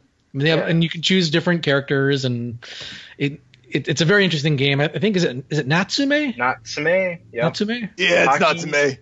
So Pocky and Rocky. So I don't know. I wonder if this came out in like the Japanese Virtual Console. I don't think it's out in the West. Probably. I'll say probably. I know that it is one of the rarest Super Nintendo cartridges. It is. Oh, I didn't realize. Like I said, I'm amazed it came out in the West. But yeah, it looks like a cool game. It really does.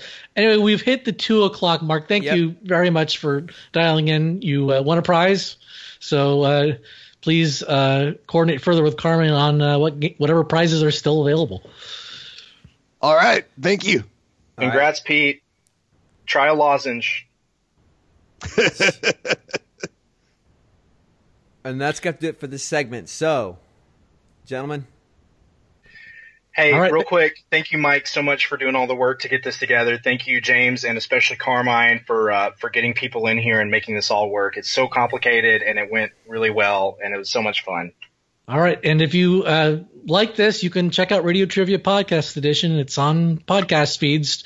Go to iTunes Store or website or whatever and check it out. There'll be a high-quality version of this segment that you're going to put out on that feed. Yep. Yeah, get all the long versions of the music and super high quality. It'll sound great. Yep. Okay, bye, everybody. Bye.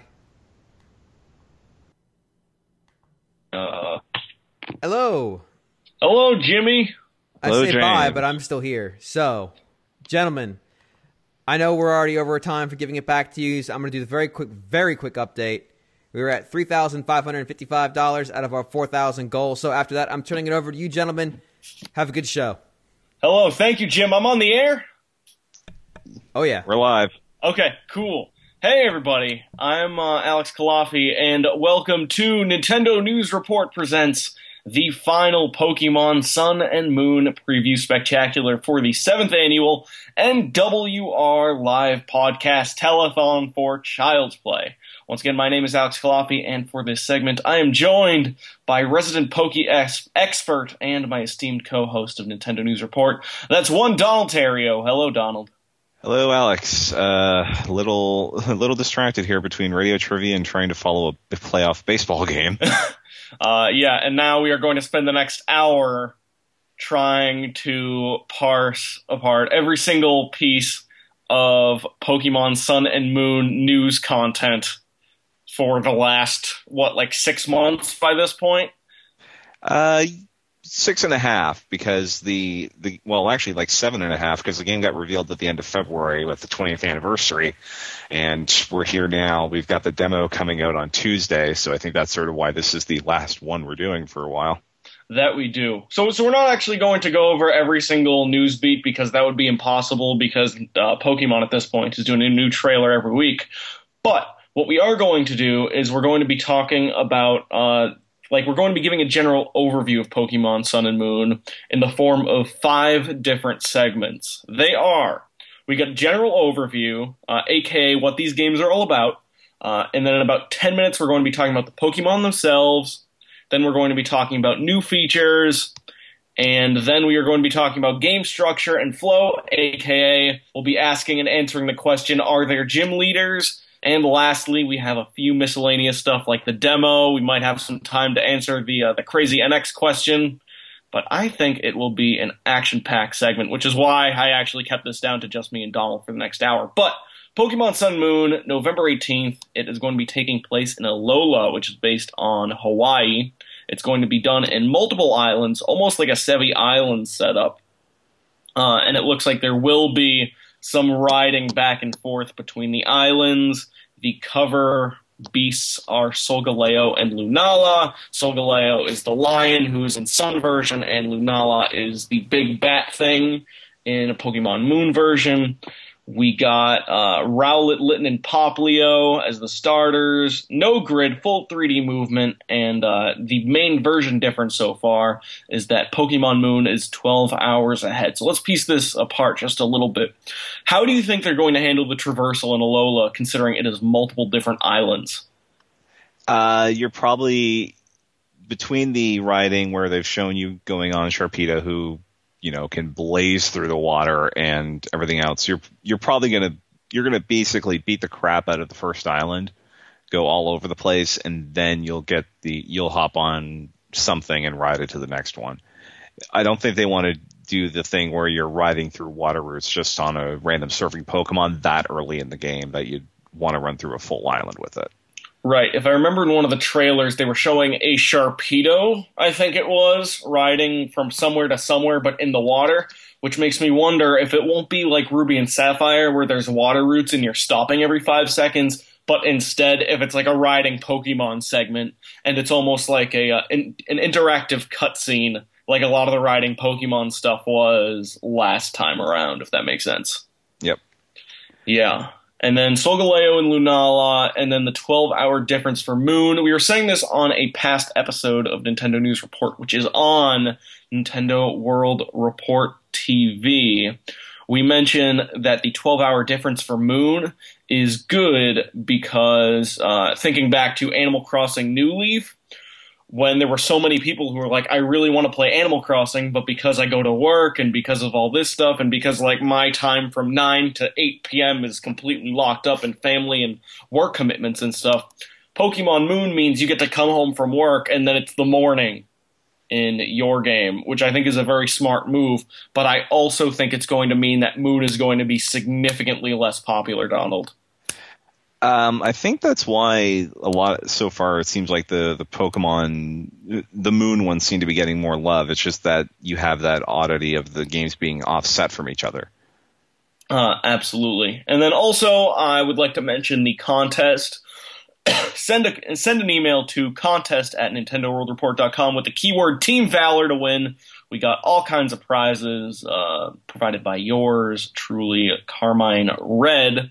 And then also, I just want to give a shout out to how much we've earned so far. $3,555 still, with it's actually $445 to go.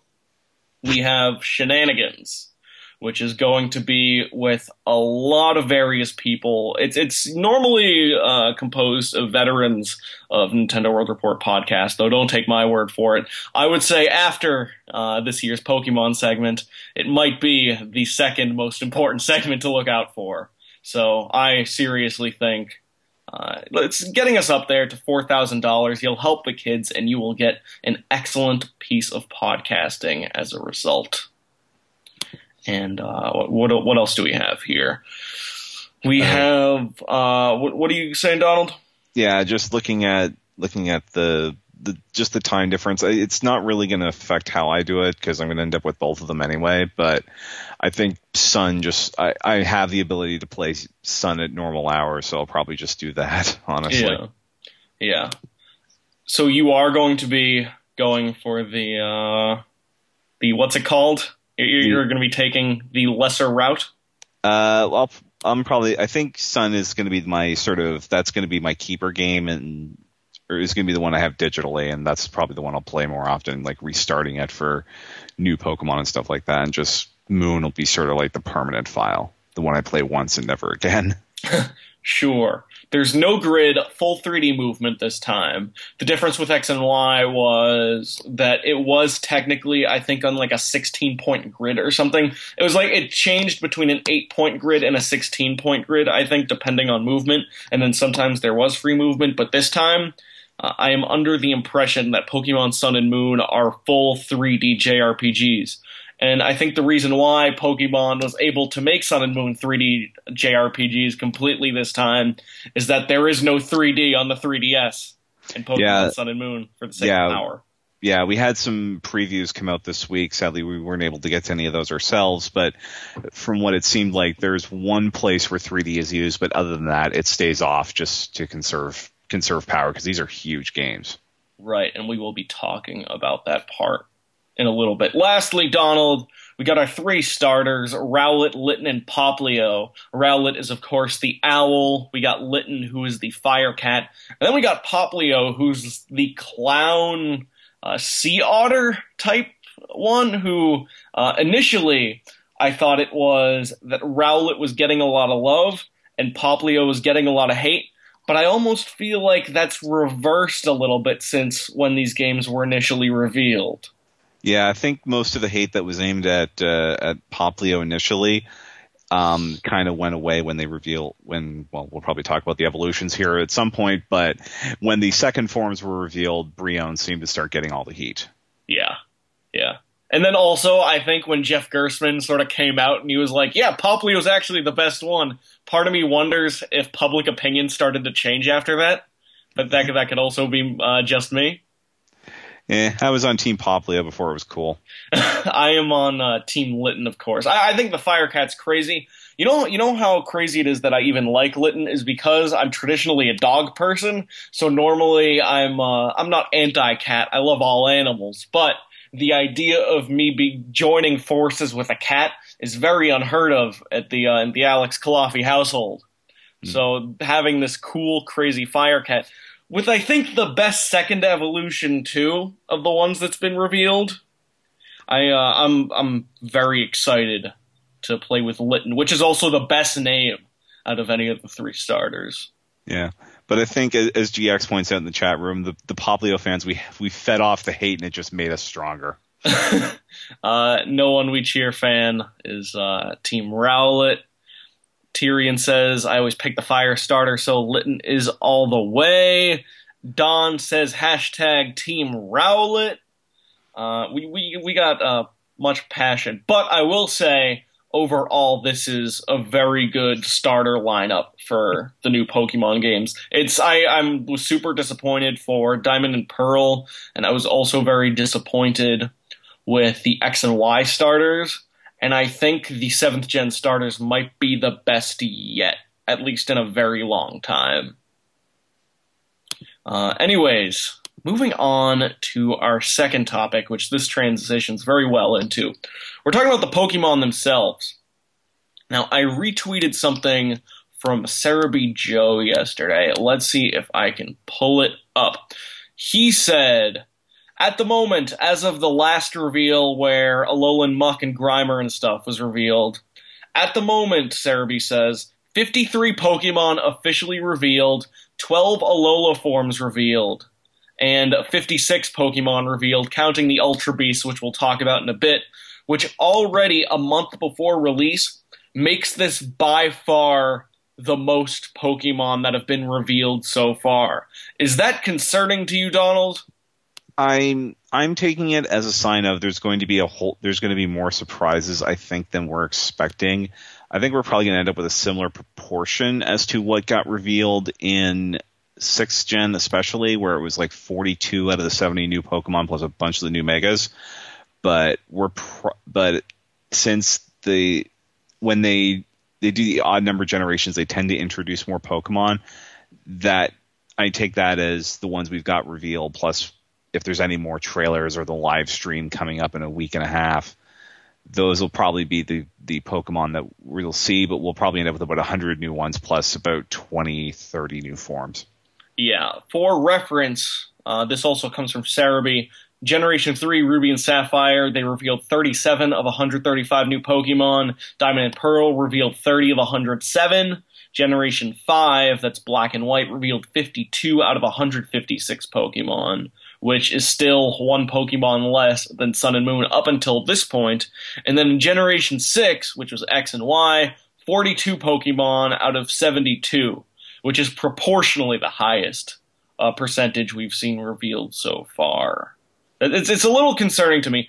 I think there are going to be more than 72 Pokemon, but I'm also getting kind of concerned because if I remember correctly, the second starter evolutions were not revealed before launch, nor was the dragon, what's it called? The pseudo-legendary dragon. Now, I could be incorrect by this, but I don't remember those getting revealed so soon. I don't know if you remember either. It's who were the ones last time? Because the second generations, they're always the hardest to remember. Quilladin, Braixen, and Frogadier. I don't think those were revealed at all before launch, but I could be wrong. Anyways, yeah. It's a bothersome. So you think this is going to be one of the larger Pokédex following series trend? Yeah, I think it's more. It'll be closer to. I think in terms of, like I said, new Pokemon plus Alolan forms, we'll probably end up with about a Ruby and Sapphire number of different Pokemon to play with, which was about 130. Yeah. Okay, so let me ask you this then: what is your favorite Pokemon of the ones we've seen so far? Looking at re-looking at the list here. I think right now it's like the Sun form of Lycanroc, which is why I want to keep playing with that, especially with that priority rock move that he's packing, and Mudsdale because this lets us make pocket card jockey jokes. So Lycanroc is the one that basically has a split evolution, so that there's two versions. There's a sun one, and then there's a moon one, which looks like it has weird rocks on it, right? Yeah. Okay, and then the other one, Mudsdale, that's the horse that looks really weird. The gigantic Clydesdale horse. Yeah. There's a lot of weird Pokemon this time around, which I think is cool because a lot of my favorite Pokemon from the recent generations have been the weirder looking ones. Like in Gen 5, even though a lot of people hate them, Sock might be one of my favorite designs and names for a Pokemon from that generation just because of how not like a Pokemon it looks. And then this time around, two of my favorites are Mimikyu, which is one of everyone's favorite, which is the ghost fairy that looks like Pikachu but with a depressed sort of blanket over its head that kind of looks like a Pikachu with children's crayon scribbled on it. But my total favorite, the one that I'm like, I need to have this on my team and this will probably be the start of my team outside of the starter, is Beware, which is the normal fighting type, the big-ass teddy bear who in its website description basically says that its hugs are way too powerful and they need to be trained to show less brutal affection. And I just think Beware might be one of the finest designs of the ones we've seen so far. But I would also say we have some very strong designs this time around. Yeah. Looking at the Dragon family, and Silvally is getting some hate because of its weird look, but it's basically I might end up using more than one of them, honestly, just if I can get a hold of them, just because of the ability to change types that it has. Right. Absolutely. There are also some poor Pokemon this time around. Well, I need to remember the name of this one, but do you remember the name of the one that's a caterpillar but also a bus? That would be, I got the list up here, Charjabug. Charjabug. That might be one of the worst designed Pokemons I've ever seen. I don't know.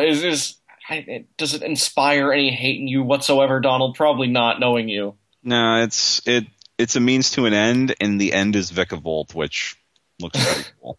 Yeah. People remember Flygon. They don't necessarily remember Vibrava. Yeah. They also revealed what will probably be the legendary trio/quadrio/quintrio such and such Tapu Koko. It's one of the island guardians because there's multiple guardians. Tapu Koko is the guardian of Melee. And it's weird because it's one of the only Pokemon names I've ever seen that is actually two words, if not the first one in this generation. And what's weird to me about this one is that they don't really describe it as a legendary Pokemon. So I wonder if it's actually going to be one. Yeah, it might be a minor legend on the order of your gerbils or your birds from previous generations or the genies, but yeah, it's probably there because this time where there's 4 islands and 4 guardians, they're probably gonna have to play a pretty big role in the story. Doug says Mr. Mime, 2 words. I would say Mr. is an honorific in that case, and not necessarily a different word, but that's beside the point. And then Nut in the chat says, then you got Type Null, which I totally identify with, because Type Null is a fucking weirdo. Type Null is this mishmash. It's kind of like a legal Arceus. It's kind of Arceus. It seems like a legal version of that, and Type Null is definitely the weirdest name in a Pokemon because it looks like when you saw it on the trailer that the press people for Pokemon just forgot to put a name there, and there was some like weird HTML error that just said Type Null on it, but that's the actual type of Pokemon in the game. I think it's a man-made Pokemon, and it evolves, it has a very clever name, its evolution, Silvally, which is obviously short for Silicon Valley, which I think is a very cute name for a 7th gen Pokemon and a Pokemon game released in 2016. But I would say Type Null might be one of the weirdest ones so far. Yeah.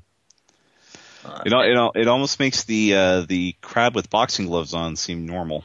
Yeah, they've revealed so many Pokemon so far, and they've done it in such quick hits that when I was re-looking at the list, there were a lot of Pokemon that I forgot were actually revealed, and I was like, oh yeah, they did reveal a weird Hajime Ippo crab boxer. But they also revealed these things called Alolan Pokemon. And let me tell you about Alolan Pokemon. Alolan Pokemon are these new Pokemon that have been kind of the replacement to Mega Evolution. Now, if you catch a Meowth in the game, it's still called Meowth, but it looks different from the Meowth you've seen in Kanto, because this Meowth is Dark-type. And then you have Muck and Grimer, which are these weird rainbow Muck and Grimers, which have crystals all over its body that look like teeth, and are now Poison and Dark-type. It's basically regional differences, the same way you have regional differences with animals. These are regional differences with Pokemon. And it feels like a way to address Pokemon that you want to make more competitive, but don't want to necessarily make them overpowered, as became the case with Mega Evolves. Yeah, and it seems like a good way to retrofit some older Pokemon with some of the types that maybe weren't around in previous games or weren't as common. Like, we've got, I think, 4 or 5 different new dark types. We've got a couple of fairies. We've got Executor going dragon and also 25 feet tall.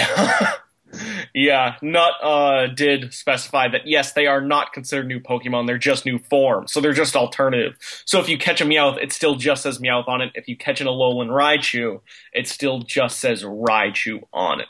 But I also think this is a replacement for Mega Evolutions, because Mega Evolutions are coming back to this game, but no new Mega Evolutions have been revealed. They're all banned from the World Championships 2017, and also Kangaskhan has been nerfed, as she needs to be. They nerfed Kangaskhan in one way. They probably should. I'm just worried that his Power Up Punch will suddenly turn into a Swords Dance again, just with 25% less damage. Yeah, absolutely. Now, I would say Alolan Executor is my favorite so far of these, followed closely by Alolan Raichu, who's electric and psychic type, and then rides on its tail like a surfboard, like Static Shock. Yeah, I'm down with Alolan Marowak because it's cool that it's finally getting a ghost type. And Alolan Muck is fabulous. Alolan Muck is crazy. It doesn't look Poison and Dark type. It's a rainbow-colored Dark type. But also, Muck looks like shit in its Kanto form, at least by 2016 Pokemon standards. And I think making him a little rainbow-colored is a little funky in a really positive way. Tyrion3 concurs. He says, I love Alolan Muck. And reading Rainbow Muck by Don. Yeah, I think this is a great addition. I think it's also playing to nostalgia on the 20th anniversary, because if I remember correctly, Donald, the whole premise of this game's story is that you're moving from Kanto to Alola. Yep. Which makes sense, because all the Alolan forms we've seen so far are Kanto Pokemon, which means this is probably their way at playing to that nostalgia. Now, let me ask you something, Donald. I wasn't going to save this until later, but because we're talking about nostalgia, do you think there's any possibility that the Alolan region is not necessarily too big, like Silver and Gold, but also like Silver and Gold, after you beat Pokemon Sun and Moon, you get access to Kanto, where you will again fight Red at the peak of Mount Silver, now a middle-aged man? If I was to guess, I would say we're more likely to go back to a compressed version of Kalos than we are to go to Kanto, unfortunately. Do you think we would get Kalos? Yeah. What makes you say that? Only because it's already built? Exactly. Yeah. Path of least resistance for Game Freak at that point. GX semi-concurs with you, Donald. He asks, do you really think they'll build a Kanto in 3D? I think you make a good point, Donald, that it'll be a lot of work. On the other hand, if there's any new generation game that's going to go back to Kanto and they don't want to make a full remake, the 20th anniversary sure is a great year for it. Yeah, that's true, but it's hard. It's so Gold and Silver kind of proved that balancing two continents in one game, especially if they're going to have the full treatment, is extremely difficult. Nut also makes the good point that, well, they would have to redo Kalos since they have to match the proportions of Sun and Moon characters, which is true. You will likely have to do some semi-significant rebuilding regardless of which generation it is. However, it is now time to check in Team Valor once again to contests at NintendoWorldReport.com to win. We are 88% of the way there, $3,555 of $4,000. All we need is $445 left, and then you will unlock Midnight's Shenanigans segment, which is one of the funnest and funniest segments of the entire day, if past telethons are anything to go by. Also, once again, you are helping the children, and if anyone deserves it, it is certainly the kids. And we talked about Mega Evolutions. Let's also talk about Ultra Beasts very quickly. They look weird. They aren't listed on the site as Pokemon. They look almost like boss fights based on how big they are and like the sleekness they have. And in the description of UB01, which these Ultra Beasts have names like UB01, which is a jellyfish, UB02, which is the strong man who inflates his muscles, and UB03, who is the ladylike one, who I think is the weirdest looking one of all.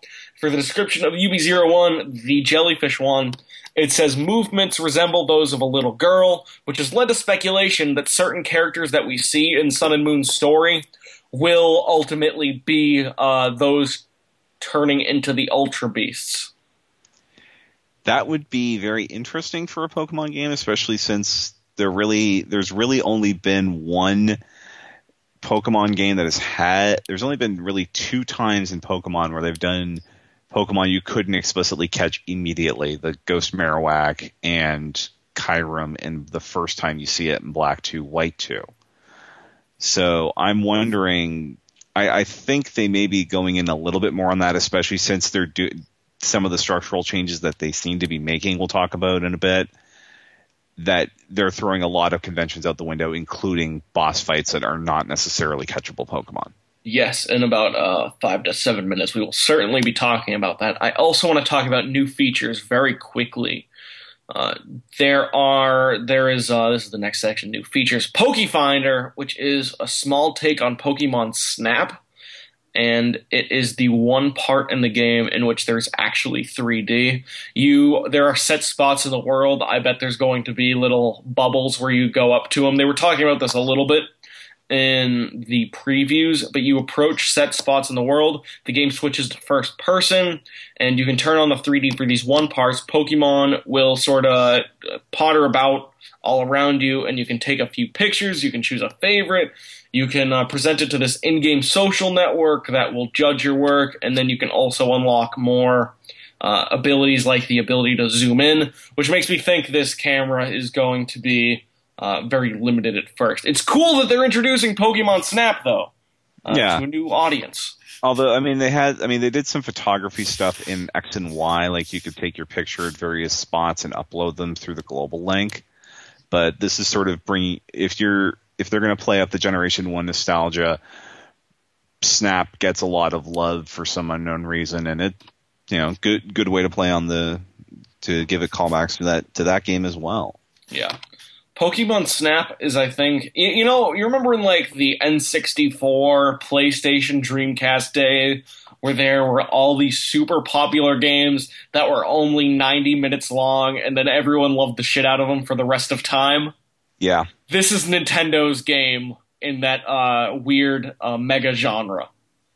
Which is I've been playing Rez lately, so like I was just thinking like Pokemon Snap is a lot like Rez in a weird way, that it's a beloved 90-minute game, which is something that we haven't really seen in 10, 15 years, at least on the scale of like a game that's fully priced and 90 minutes, but is also beloved for the rest of the time. I don't think that would fly as much nowadays. The closest thing I could think of is Metal Gear Rising, which is like 4 or 5 hours. Anyways. Pokemon Centers have cafes in them now, which is just you can order coffee. It's kind of like an Animal Crossing type thing. The battle system is getting upgrades. trainers stand behind you. It'll also say attacks will also say whether they're going to be effective or super effective. And aesthetically, we see the trainers behind you, and they get to point their fingers like they're in the anime, which I think is pretty sick. Hashtag anime is happening. This game is anime as hell, which we'll be talking about in just a couple minutes. But first, the other feature I want to talk about is Pokemon Refresh, which is this generation's take on Pokemon Ami, except this time, instead of its one practical feature being able to evolve Eevee into Sylveon, this time around you can do things like pet feed and prod your Pokemon, but you can also use various tools that have benefits. Like, for instance, if you're poisoned or paralyzed after the battle, that can be healed for free using the right tool, although it just takes a little bit of time. And then this will be useful mid-gym. I'm getting the vibe through these new features and then everything we're hearing about these games. These will probably be the most helpful Pokemon games to newcomers we've ever had. But also, I get the vibe that these are going to be the easiest Pokemon games we've ever had. Fall, which is interesting because we're right off the tail of the two easiest Pokemon games of all time, X and Y and Omega Ruby Alpha Sapphire. Yeah, I mean, those games gave you. I mean, you got with X and Y, you had all sorts of opportunities to train up, and then Omega Ruby Alpha Sapphire handed out legendaries like candy. Under the right circumstances. So, I mean, these ones, they're sort of the, how can I put this? Lost my train of thought there. You can do it, Donald. I believe in you. Yeah, a lot of the bonus Pokemon that they're giving away this time, it's not like a Speed Boost Torchic or a Beldum that comes with a Mega Stone on top of having easy access to an extra legendary. You get a Munchlax, which is pretty weak even if it comes with a Z Crystal, but you can only use that once per fight anyway. Yeah. Zup also suggests the possibility of a challenge mode like Black 2 and White 2 had, how it had a hard mode unlocked after the end of the game. And I think that's actually a great idea, because we're in this new era of Pokemon where we got the EXP share. And once the EXP share gate got unlocked, I don't think the EXP share is ever going to go back in the cage. I think for the rest of time, you will very quickly get an item that will allow all of your party members to get half XP. However, I also think having a difficult mode that has difficulty, still not that hard, but more in line with classic Pokemon games, maybe makes EXP share a little impossible to get, if not just given out at the end of the game instead of the beginning. I think a lot of us Pokemon fans would be happier. Because I go on a lot of message boards for Pokemon just to keep up, see what people are saying. And then, like, 4chan's VP board, everyone is pissed at the EXP share for the most part. Like it seems like the kind of thing that is great for lapsed Pokemon players and new Pokemon players, but a lot of Pokemon players who do, like, try to immerse themselves in the JRPG aspect, it feels like we've been left in the dust just a tiny bit. I mean, it's simple enough, just go turn it off, but I mean, there's people like Zup who like to have a new team for each gym, so the XP share works for them. And I used a lot of Pokemon in my last game, and the experience share went a long way toward making that fun and not making it that I have to spend 50 hours. Yeah, Tyrion 3. Well, okay, GX says I'm happy about anything that makes immersed Pokemon fans upset. And then Tyrion 3 says it's an optional instrument. If you don't like it, just don't use it. Well, as an immersed Pokemon fan, the idea of getting an easy mode in your bag and then just not turning it on to create an artificial sense of difficulty, that breaks the immersion by itself. But this is so not a debate we have time for. But I just figured I would just bring it up very quickly. Now, moving on to game structure, the funnest part of the conversation in my mind. We're talking about the game structure and flow, aka the gym leader discussion. The story sounds like it's going total anime this time around. And like, for instance, in the traditional starter picking scene, on Melee Melee. You don't just simply get handed the Pokeball of your choice this time. After you choose your Pokemon, there's this weird short cutscene that the Pokemon has to accept you, almost like Pikachu in the first episode of the anime. Now, this feels completely unnecessary, but that's also what's kind of great about this, is that it's adding all of these touches to emulate the best parts of the Pokemon anime. Because for as much as people may be critical of the Pokemon anime, and I also haven't watched it in a very long time, I think the anime is one of the best things that's ever happened to Pokemon for the sake of world building, and I think taking at least a few cues from that is a very positive thing. Yeah, it helps to flesh out the world and make it so that it's just not it does get rote after a while doing the same old. Like we've had 20 years of this, so chance to change it up, always appreciated. Yeah, absolutely. There are going to be lots of cutscenes this time around, it sounds like, which makes me wonder if they're going to be taking cues from the recently released Yokai Watch. That was the vibe I was actually getting, with the fact that they're doubling down on all these modes and the fact that they're getting technically more aggressive, which is one of the strengths of Yokai Watch. Do you think there's a possibility that Yokai Watch is actually giving a couple cues to Pokemon Sun and Moon this time around? It wouldn't surprise me. I mean, we've got the Rotom Pokedex, which is basically Whisper, and it would make sense to adopt some of the good things that Yokai Watch is doing. It's not like we're going to go to Springdale at the end of the game and catch yokai for the rest of it, as was suggested in the chat room. Wouldn't that be sick if we actually did get a crossover yokai Pokemon game, but the only thing that got carried over from yokai were the characters, and then the rest of the game was Pokemon, because Pokemon is a much better game? Yeah. Okay, and then the other thing I want to talk about is the Rite of Island Challenge.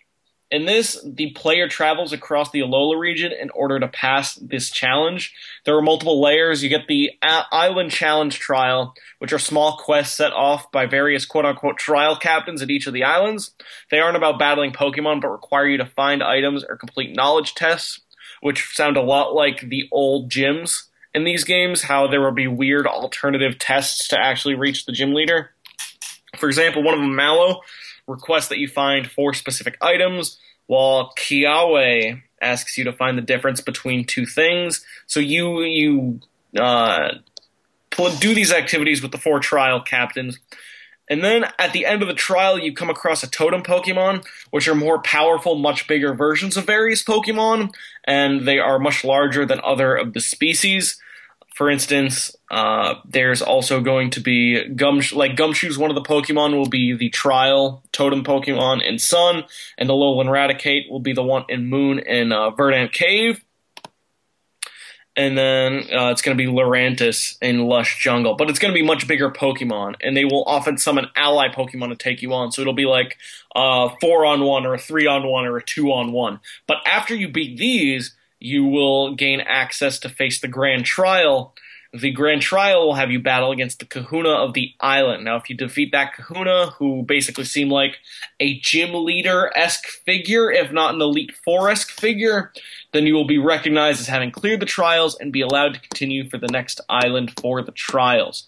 Donald, do you think there's going to be gyms in this game, or do you think these are the gyms? This, I think it's going to be the gyms are a post-game thing, because I think I seem to recall there was a leak that implied you would actually set up the gyms in the either after the events of the main story were over or altogether in the post-game. Mm-hmm. So I think, they showed off an island. They showed off one of the island leaders in the trailer that came out yesterday as we're recording this.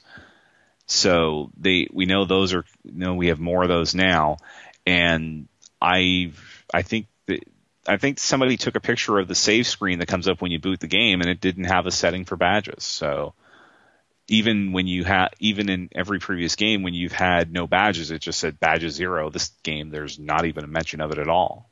That's interesting. Zup's mentioning that Pokemon is bringing back boss battles for the first time since Ghost Marowak in Red, Blue, Yellow. Well, like I said, there was also, I think, one of the forms of Kyurem in Black 2 and White 2. Right. Okay, so there's that too. And then in GX added on, Pokemon is bringing back boss battles for the first time since Yokai Watch did them, which I would actually argue is the purpose of the Ultra Beasts this time around. Now, let me go back to what you were saying. I think this is what we're going to have instead of gyms. However, this goes back to another point of mine I made, which, let's say there's 4 main islands or there's 5? There's 4. There's 4, which means if each of these islands only has 1, that's 4 islands. There's going to be a lot of story, and I bet this is still going to be like a 10-hour game. But also, these islands look kind of small, and then if this is what we have instead of badges, there's a part of me that's like, okay, you're going to do these, and then you're going to get to the Elite Four after about 10 hours. But that still doesn't feel like enough game. Given all these situations, because it feels like do you remember the post game of Pokemon Platinum, how it was like that one island with like 4 locations? Yeah, you had 1, 2, 3, 4, 6, 7 routes, a couple of post game legendary areas. That's where the Battle Frontier was.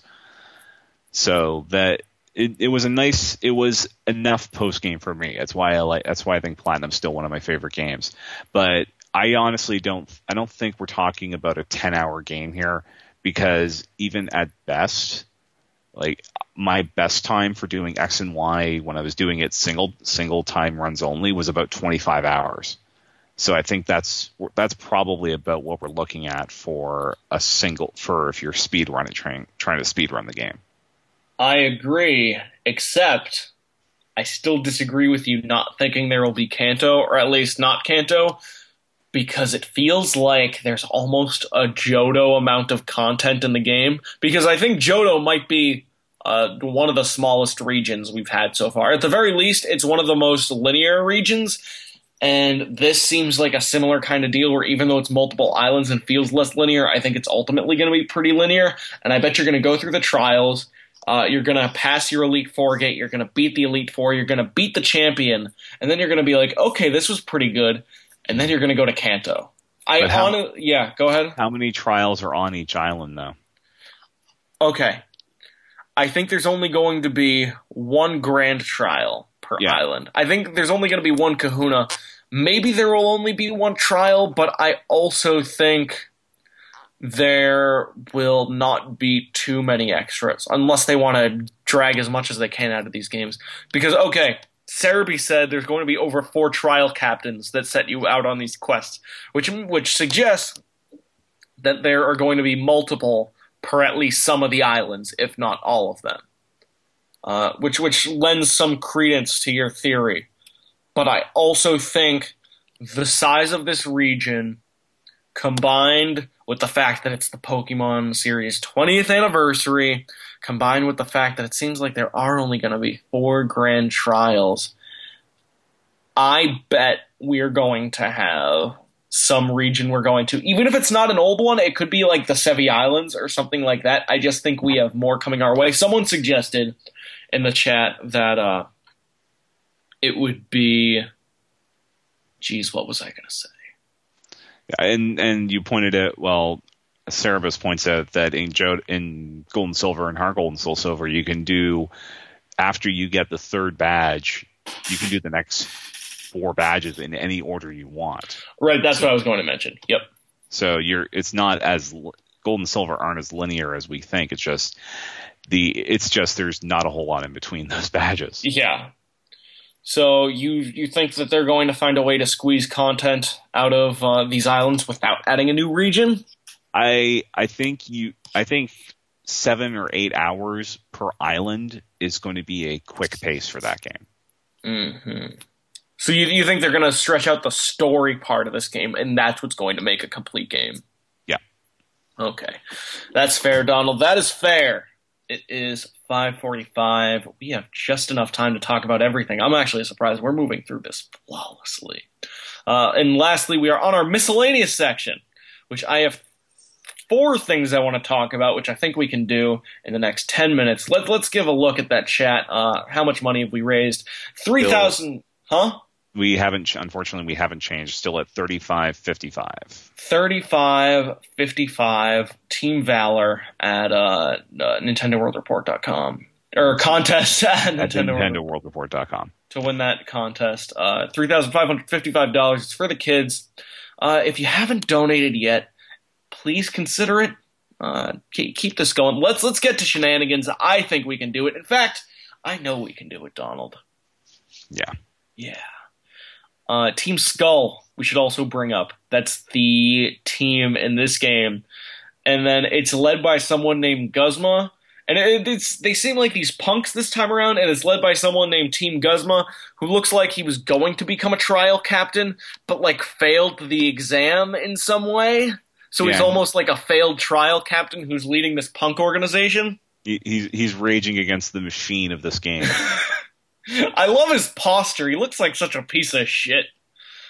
And then there's also like a good organization this time around, which makes it seem like there's going to be a Team Magma and Team Aqua dynamic, except there's going to be one consistent villain team between the two games.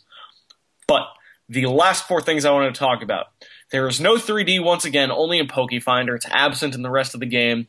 This bothers me kind of, although I was thinking that there would be no way that they could actually make a better looking 7th generation unless they took the 3D out, because Pokemon X and Y chugs because of the 3D feature.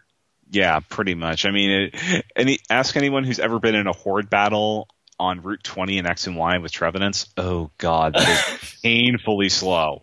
And I don't even think you can keep the 3D on for that. They don't even let you do it for the Hordes. No, I wonder if the Hordes are even coming back, honestly, or is that over and done with? Although I suppose the fact that you can have handicap matches in this game is basically Hordes. Right. Yeah. In Pokemon X and Y, it felt like there was 3D in maybe 60 to 70% of the game. In Omega Ruby Alpha Sapphire, I think they dropped that to basically 20 or 30% of the game. Like, it was just battles and like a bunch of weird select situations. It felt arbitrary, which seems they decided to keep 3D in. And then it was also super crappy playing the original X and Y in 3D because the light would keep shimmering on and off depending on which part of the game you were at. Yeah. And Zup points out Hordes are definitely in for EV training, but there's so many options for EV training in this game.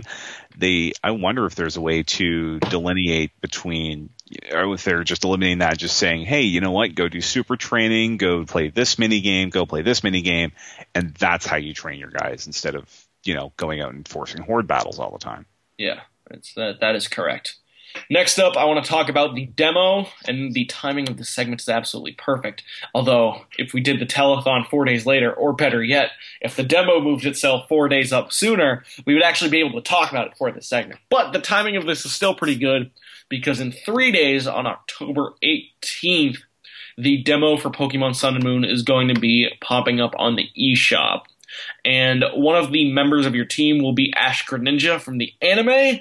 If you beat the demo, you will be able to carry Ash Greninja over into the final game, which is awesome.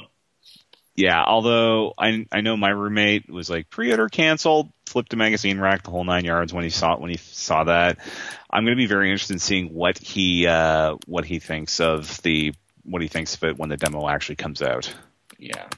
If I remember correctly, and I think I do, when the Omega Ruby Alpha Sapphire demo came out, it was notoriously short. I think it was like 4 battles and some story, and the whole thing was done in under 20 minutes. I would not be surprised if this was the same way. The only problem is they put all of the data of the game in that demo, so it was data mined within 24 hours, and we knew everything new coming in. Do you think we're going to know all of the Pokemon in the game after the Sun and Moon one comes out? I'm about 98% sure that that's going to happen, especially considering the size of the demo is about a tenth the size of the final game. But that's still it's still enough that they can store all that information in there. But after Pokemon X and Y, especially Pokemon X and Y, when all of that content leaked weeks in advance and we knew basically every single Pokemon that was out there. Don't you think they're going to try to be extra gun-shy with the new generation? They might be, but it may just be it's easier to cut a portion, to leave the data in there just from having a portion of the game. Yeah. I guess that's true. I wouldn't be surprised if we at least knew how many Pokemon were going to be in the Pokedex, if not what all the new Pokemon were. Like that seems something that's very likely. But yeah, October 18th, it will be coming. I'm very excited to see what this game looks like on my 3DS. I am very excited to see how the battles flow. I'm very excited to see if they make the game way sharper, because what I've noticed is that a lot of the games that do feature 3D kind of look like crap when 3D mode's turned off. Like all the colors look washed out, and Pokemon X and Y was especially guilty of this. So I'm very interested to see how the game ultimately looks and feels. But I'm excited. I think releasing a demo for this game exactly a month before it comes out on November 18th is exactly what they need to do to remind, I would say, maybe 20% extra people that this game is coming out. Like people like us, we know and watch every trailer that comes out. But I think the demo is super good on Nintendo's part because it reminds a lot of the people, like site director Neil Ronahan, for instance, who are interested in the game and know enough about the game because he's the director of a website, but also is enough of a passive Pokemon fan that a demo reminder like this might actually be what would sell him or someone like him on the game. Yeah, especially when they start pushing it to every Spot Pass enabled 3DS that's out there. Yeah. 3 more things. 1, Zygarde is coming to Pokemon Sun and Moon, which makes me think Pokemon Z. We might be a little too late for that one, Donald. Yeah. But we also have the matter of the Nintendo X, the NX. Do you think we're going to get the 3rd version of this game on the NX, Donald? I'm not even sure that they're going to use the new 3DS, let alone the NX. Really? I think at this point they're so committed to the 3DS, especially if, depending on how much of a console thing this is as opposed to being a handheld replacement. I honestly can't. I think this generation is going to play out on the 3DS probably next year, and then we'll see Gen 8 2 years down the line from that, so 2019. But if NX is the unified console, you think Gen 8 or a remake of some kind will be the first game we see on NX? I think Gen 8 will be the first thing. Okay, I agree with that. If only because Pokemon Company does that sort of thing. They put Black and White out on the DS when we knew the 3DS was 6 months out. Yeah, unless the NX has some crazy OS which will port over whatever Pokemon's engine is flawlessly, considering it seems like they get a new engine every single generation. I think it would be a fool's errand to think they're going to somehow port Pokemon Sun and Moon to these to the new console. But I think we are going to see a Pokemon game on NX. I think that will be the first console Pokemon game we see. Now, I just want to update you. We are now at $3,605. Thank you to those of you who have donated, all 62 of you. Thank you for everyone listening so far. We couldn't have raised this much without your help.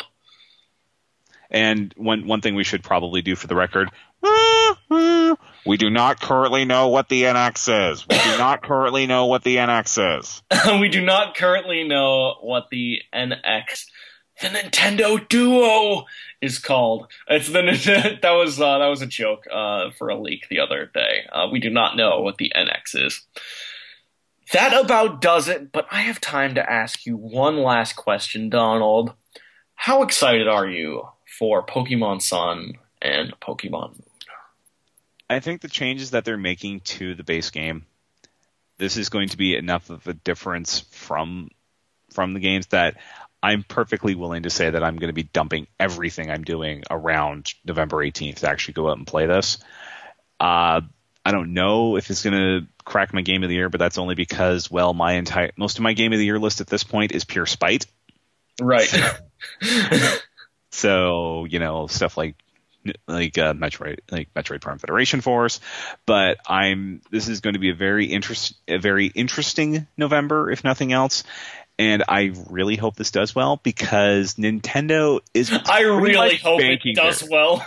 Yeah, because I really want, I want this to be, I want this anniversary to go well for Pokemon. And honestly, Nintendo is betting their entire bloody fiscal year on it. So if I want the company to have a good year that way, which I kind of would, because it means they can do other games and series that maybe don't sell 20 million copies every time, Pokemon needs to do well for that. Yeah. I am excited for Pokemon Sun and Moon.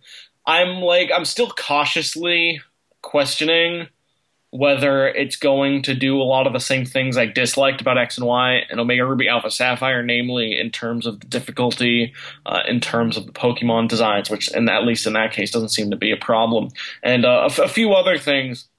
But regardless of how the games turn out compared to other Pokemon games, the release of a Pokemon game is a holiday. It is a week-long holiday. It's basically like E3. It's one of the only times I get as an adult anymore to sit down and just play a game for 8 hours straight and still want to play more, but my body is physically giving out. It's one of the last games that I play that I will play until 4 in the morning and not bat an eyelash.